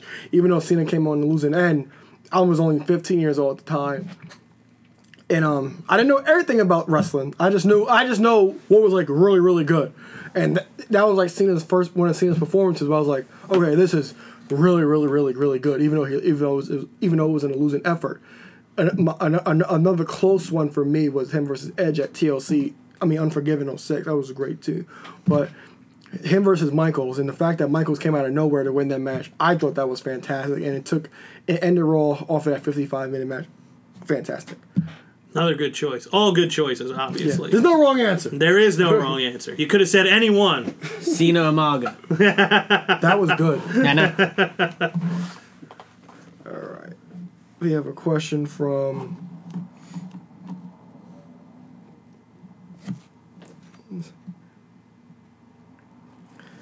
It's a real wrestling podcast. There must be some upstart radio show. Who you guys going for in the World Cup? Mexico. Because it's me giving the stone cold salute to Donald Trump. So I want Mexico to win the whole thing. I'm not going for anybody. Because I'm tired of you fair weather fans coming out of the woodworks. All of a sudden, everybody loves soccer. Get out of my face. I don't care about the World Cup. Sure you do. I don't give a damn. I believe you don't give a damn. And I actually was just talking to someone about this earlier today. That I am not some big soccer guy. I enjoy the sport. Like, I played it. It's fun. It's fun to watch, whatever. I'm not really into, like, the tactics or the strategy or whatever. There are things about the game I like, but I don't know all the players or anything like that. But any event... You don't know John Lagoleberski? Him I know, yes. Okay. Well, Is Freddie Adu still playing? No, he flamed out Okay. pretty bad, yeah. really, really cool. I know Messi. Yeah, That's Messi scored a goal, I believe, yesterday or the day before. But for me, anything that's like an event every 4 years where it's nations competing, like I love the Olympics. I've talked about that on the show before. And I love the World Cup. I'm not a big soccer guy. I'm strictly a World Cup guy. Just like a fun, especially I've been recovering from surgery. I'm home on the couch all day. And what a blessing that I wake up at like 8:30 and there's a World Cup game just on. So for me, it's kind of sports entertainment to me. I'm not a diehard soccer guy. I don't have really like a horse in the race, especially with the United States not qualifying. But to me, it's just like an enjoyable thing for me to just like kick my feet up and sit back and watch it. But I will not pretend I'm like Mr. Football. Like, it's not me. Football Americano. Did you see when I had to correct Seamus? No, what was it? He wrote something about football, and I was like, soccer. I love that you did that. Yeah, but I'm rooting for Mexico for the reasons I just stated. Anybody else have a team they're rooting for, or am I the only one who cares at all? I'm going to go with Sweden because their women are very, very nice. Okay, well, they did advance to the round of 16 Yes, today. they did. No, I With get the behind win, with the Sweden. win over my beloved Mexico. Damn, I guess we're A rivals. 3-0 win. We are heated rivals for maybe for one more day. Well, it wasn't really a rival if we won 3-0. So. No, it was not a good game. Alo, you got anybody you're rooting for? If it'll make Trump mad, Mexico. So prep nobody. Nobody, I don't care. Okay, fair enough. Bandwagon fans. Yeah, I hate it. Yeah, I don't blame you, prep. It's about as annoying as Sixers fans. Yeah, are you including me in that or no? No, you're a real one. Okay, I appreciate You that. were real. I got a question from the mechanic, Sean Walker. Are we done with Demon Finn? It seems like a waste of a good character to me if they get rid of it. If they keep it, when do we see it again? So I have a real simple answer for this one. If you guys want to expand more, obviously feel free. If they're going to call it the Demon King, please let it be over. If you just want to go back to it being called the Demon, I'm up for it being at SummerSlam. But I do not want to hear Michael Cole talk about the Demon King anymore. Anybody else have a different answer or a more? I hope we're not done with the Demon character, and I don't think we are. Ultimately, when we see it again is when Finn Balor gets a good program. When he gets something like a top-level match in a pay-per-view, you'll see him break it out. Maybe when he gets a good feud, which he hasn't really gotten a lot of, at least recently. Is it my turn? It's your turn. No, it's not. So no one for soccer, right? No. So, like I say a lot, WWE blew their load. So they saw that it was popular, that he was painted up, and they went too hard with it when he first came up. So I hope we don't see it for a while, and he just comes out with his Pride flag shirt for more than just this month. Yeah. So you're not anti ever seeing it again. You just don't need to see it for a while. No, yeah, I would It's just already been a rather, while. like in NXT, it felt important, like, and it meant more when he didn't wear the paint to a takeover. So I feel like it needs to get to that point with WWE. Was the last time he wore it the Pumpkin King Well, before he got hurt? He never with got Bray? to wear it. He right? didn't go pumpkin. He just went regular demon that night. He was supposed to against Bray Wyatt. But Well, didn't he show up on Raw at the end of a show, like real quick, painted orange? No, I don't think so. I think that was just a render in the Okay. in the graphic for him versus Bray Wyatt. Remember, Bray got sick, so he had to face AJ. So he went regular demon against AJ. Oh, that's right. He didn't get hurt. It was Bray that got, what was it, like meningitis or something, the mumps or something? And he they all lost got? that match, right? No, Finn won. Finn won, beat AJ. So upset Finn about never lost. No, Finn lost as the Demon once, Against Joe. Joe, right? Yeah, against Joe. No right. Joe this week. No, Surprise. Missed him. me too. Missed Charlotte more though. I don't know what's up with Charlotte. She got her breast fixed. No, I'm saying Got like her breast fixed. I fall in love with Charlotte for some reason. What do you mean she got her breast fixed? She had a She had a ruptured ruptured implant. She had a Second bum time. implant. Second time. Second time, yeah. Yeah. Yeah. Well, I fall for Paige. Yeah, You hands off. You better back off. I swear. I've been on that train for a long You time have now. been. I have been, but I text prep. You don't even got a yesterday. coffee Been mug. day I do. one-ish for I know. Joey. No, I always love Paige, but I don't know what it's been since she became GM. My God, Gorilla. She looks great. And I'm usually a proponent for curly hair. I love curly hair. But JoJo with the straight hair, whew. Good heavens. Boricua. But that's it for tonight. Did you have your answer for the demon? I have no idea what the hell they're doing because it's a money grab for them. And I always thought, me, Ek, and Prep always has a conversation about figures. And I was going to say, when they run out of figure ideas or they Yeah. have them come out with new yeah, it's paint. like they flood the market with guys that know they'll sell. So it's AJ, Finn Balor, the Hardys, John Cena. Those are the guys you see the most. And Finn Balor, he has another demon figure coming out. So I'm positive they're not done with him. It's just a matter of when's it important for it to come out. Yeah, like I said, if they're going to call it the Demon King, be done with it. They are. If you're going to stop calling it the Demon King, I'm cool with it whenever. All right, so you ready for Stump Alo? Yes. I feel like this is going to be a tough one, but for you, maybe not. It's usually reversed. When it feels going to be tough, he nails it. When, That's it feels actually like it's a layup, he's like, It's what? actually a really good point. All right. In 2013, Team Hell No wrestled the Shield. Oh, wait a minute. I think he rewrote it. Hold on. Team Hell No wrestled in many six-man tags throughout 2013. Which superstars joined forces with them to take on the likes of 3MB and the Shield? So he wants you to name 6 guys who joined Team Hell No in separate six-man tags throughout 2013.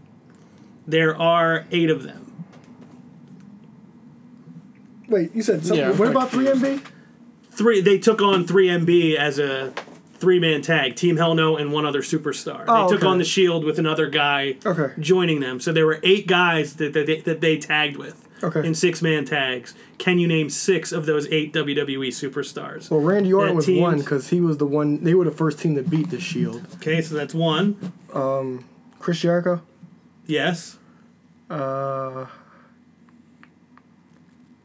it one Uso? Not listed on here. Okay. Team Hell No. I don't want to just random superstars out here. That's funny. Just name everybody you can pick. I'm almost positive it was the Big Show. Again, not listed. Really? Mm-hmm. You said they team with Team Hell No. Mm-hmm. They were the third member of Team Hell No for a night here and there. John Cena. Mm-hmm. Halfway there. Dolph Ziggler. Nope.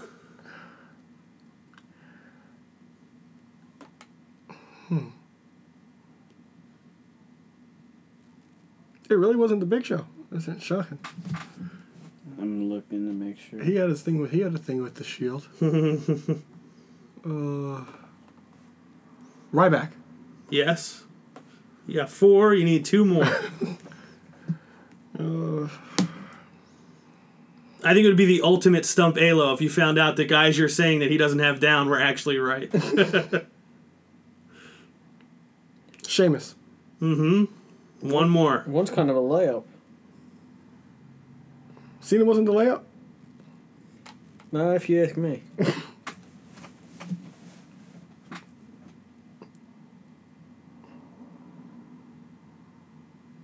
So who did I say so far? You said Cena? Do you Ziggler. remember who all he said? I said Cena, Ziggler. Cena, Randy, Ziggler. Well, Ziggler wasn't on there. Oh, Sheamus. Ziggler, Randy, Sheamus. And there was somebody else. Did they tag with Ziggler? Oh, and Ryback, he said. I had Ryback. You So still got one more, right? Mm-hmm. Oh, you said Jericho. Yeah. So you said Jericho, Orton, Cena, and Ryback. And there's one more that we're not saying that he said. You say Sheamus already? No, so that's the 5. Okay, so one more. So Cena, Sheamus, Orton, Ryback, Jericho. You need 1 more.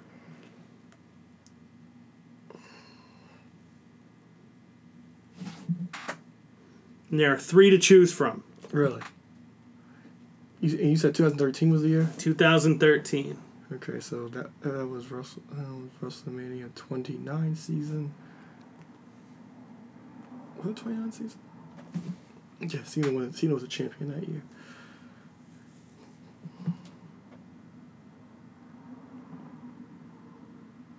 Wasn't Punk, right? I didn't think so. Mm-mm.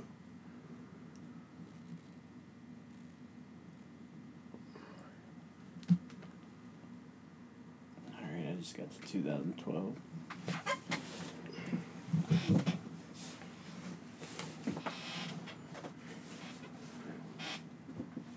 I only seen one other guy, and I don't know if he can hit that. Oh, The Undertaker. Mm-mm.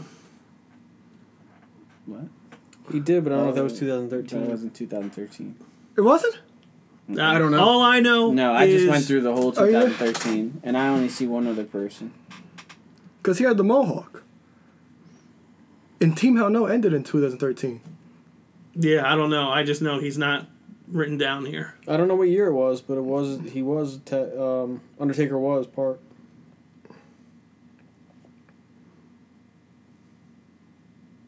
Yeah, that was 2013. Was it? Yeah. Let me see. Well, I guess I gotta give it to you if you're proving it. Yeah, that's The Undertaker. The only other person I saw, or are you giving them I extra? was gonna say just take 3 more guesses to see if you can get any of the 3 he had down. I mean, I wouldn't worry about it because I'm giving you the Yeah, win, that's The but Undertaker. Mark Henry? no. Orton? I said Orton already. Wrong black dude. I'd say black. No, I'm talking to him. I'm ready for my brethren in WWE. There are 2 black dudes out of the 3. I already said Mark Henry. Not him. Oh, yeah.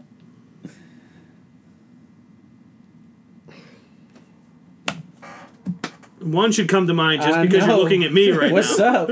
Damn. Who's my favorite black guy in WWE history? R-Truth. Yeah. R-Truth and The Miz? I don't know. Kofi Kofi. and Alberto Del Rio. was the other one. So you got 6. I'm curious. Berto Del Rio. He was a face that year. I'm curious what Laugh's feedback is going to be on this It's segment the of He might Stump give us Balo. a hard time. Yeah, I kind of hope he does. But excellent work as always. You got more of them faster than I expected. Yeah, thought so that I was gonna be stumped harder. Laugh on his own Stump Halo. You may have. I didn't even see Taker. No, it was Was it a house show? it was a SmackDown. It was It was a Raw and a SmackDown. regular They teamed TV up. show. All right, so I guess that is the show. Thank you to Zeta Zhang for coming on and doing the interview with us. Thank you, Laugh, Sean, and what was the other talk show that asked the World Real Cup Wrestling question? Chat podcast. The Real Wrestling Chat talk show. Thank you to you guys for the question. LeBron, if you go to the Lakers, you may not be invited on the show anymore.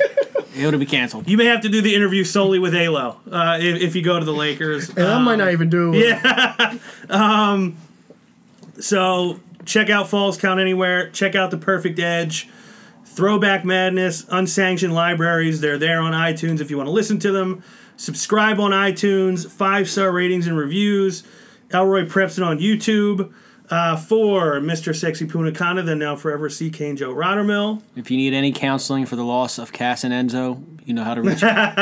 For Preptagon Jr., Josh Prepiguina. Miss you guys. And for Mr. Wednesday Night Live, we call him Alo. The ladies call him Balo, Aaron Lloyd. I am Ron Pashery. We will see you next week. Talking all day. Hop on the top rope, by the land with this elbow. Got him now, put him down right now, hit him with the palm handle.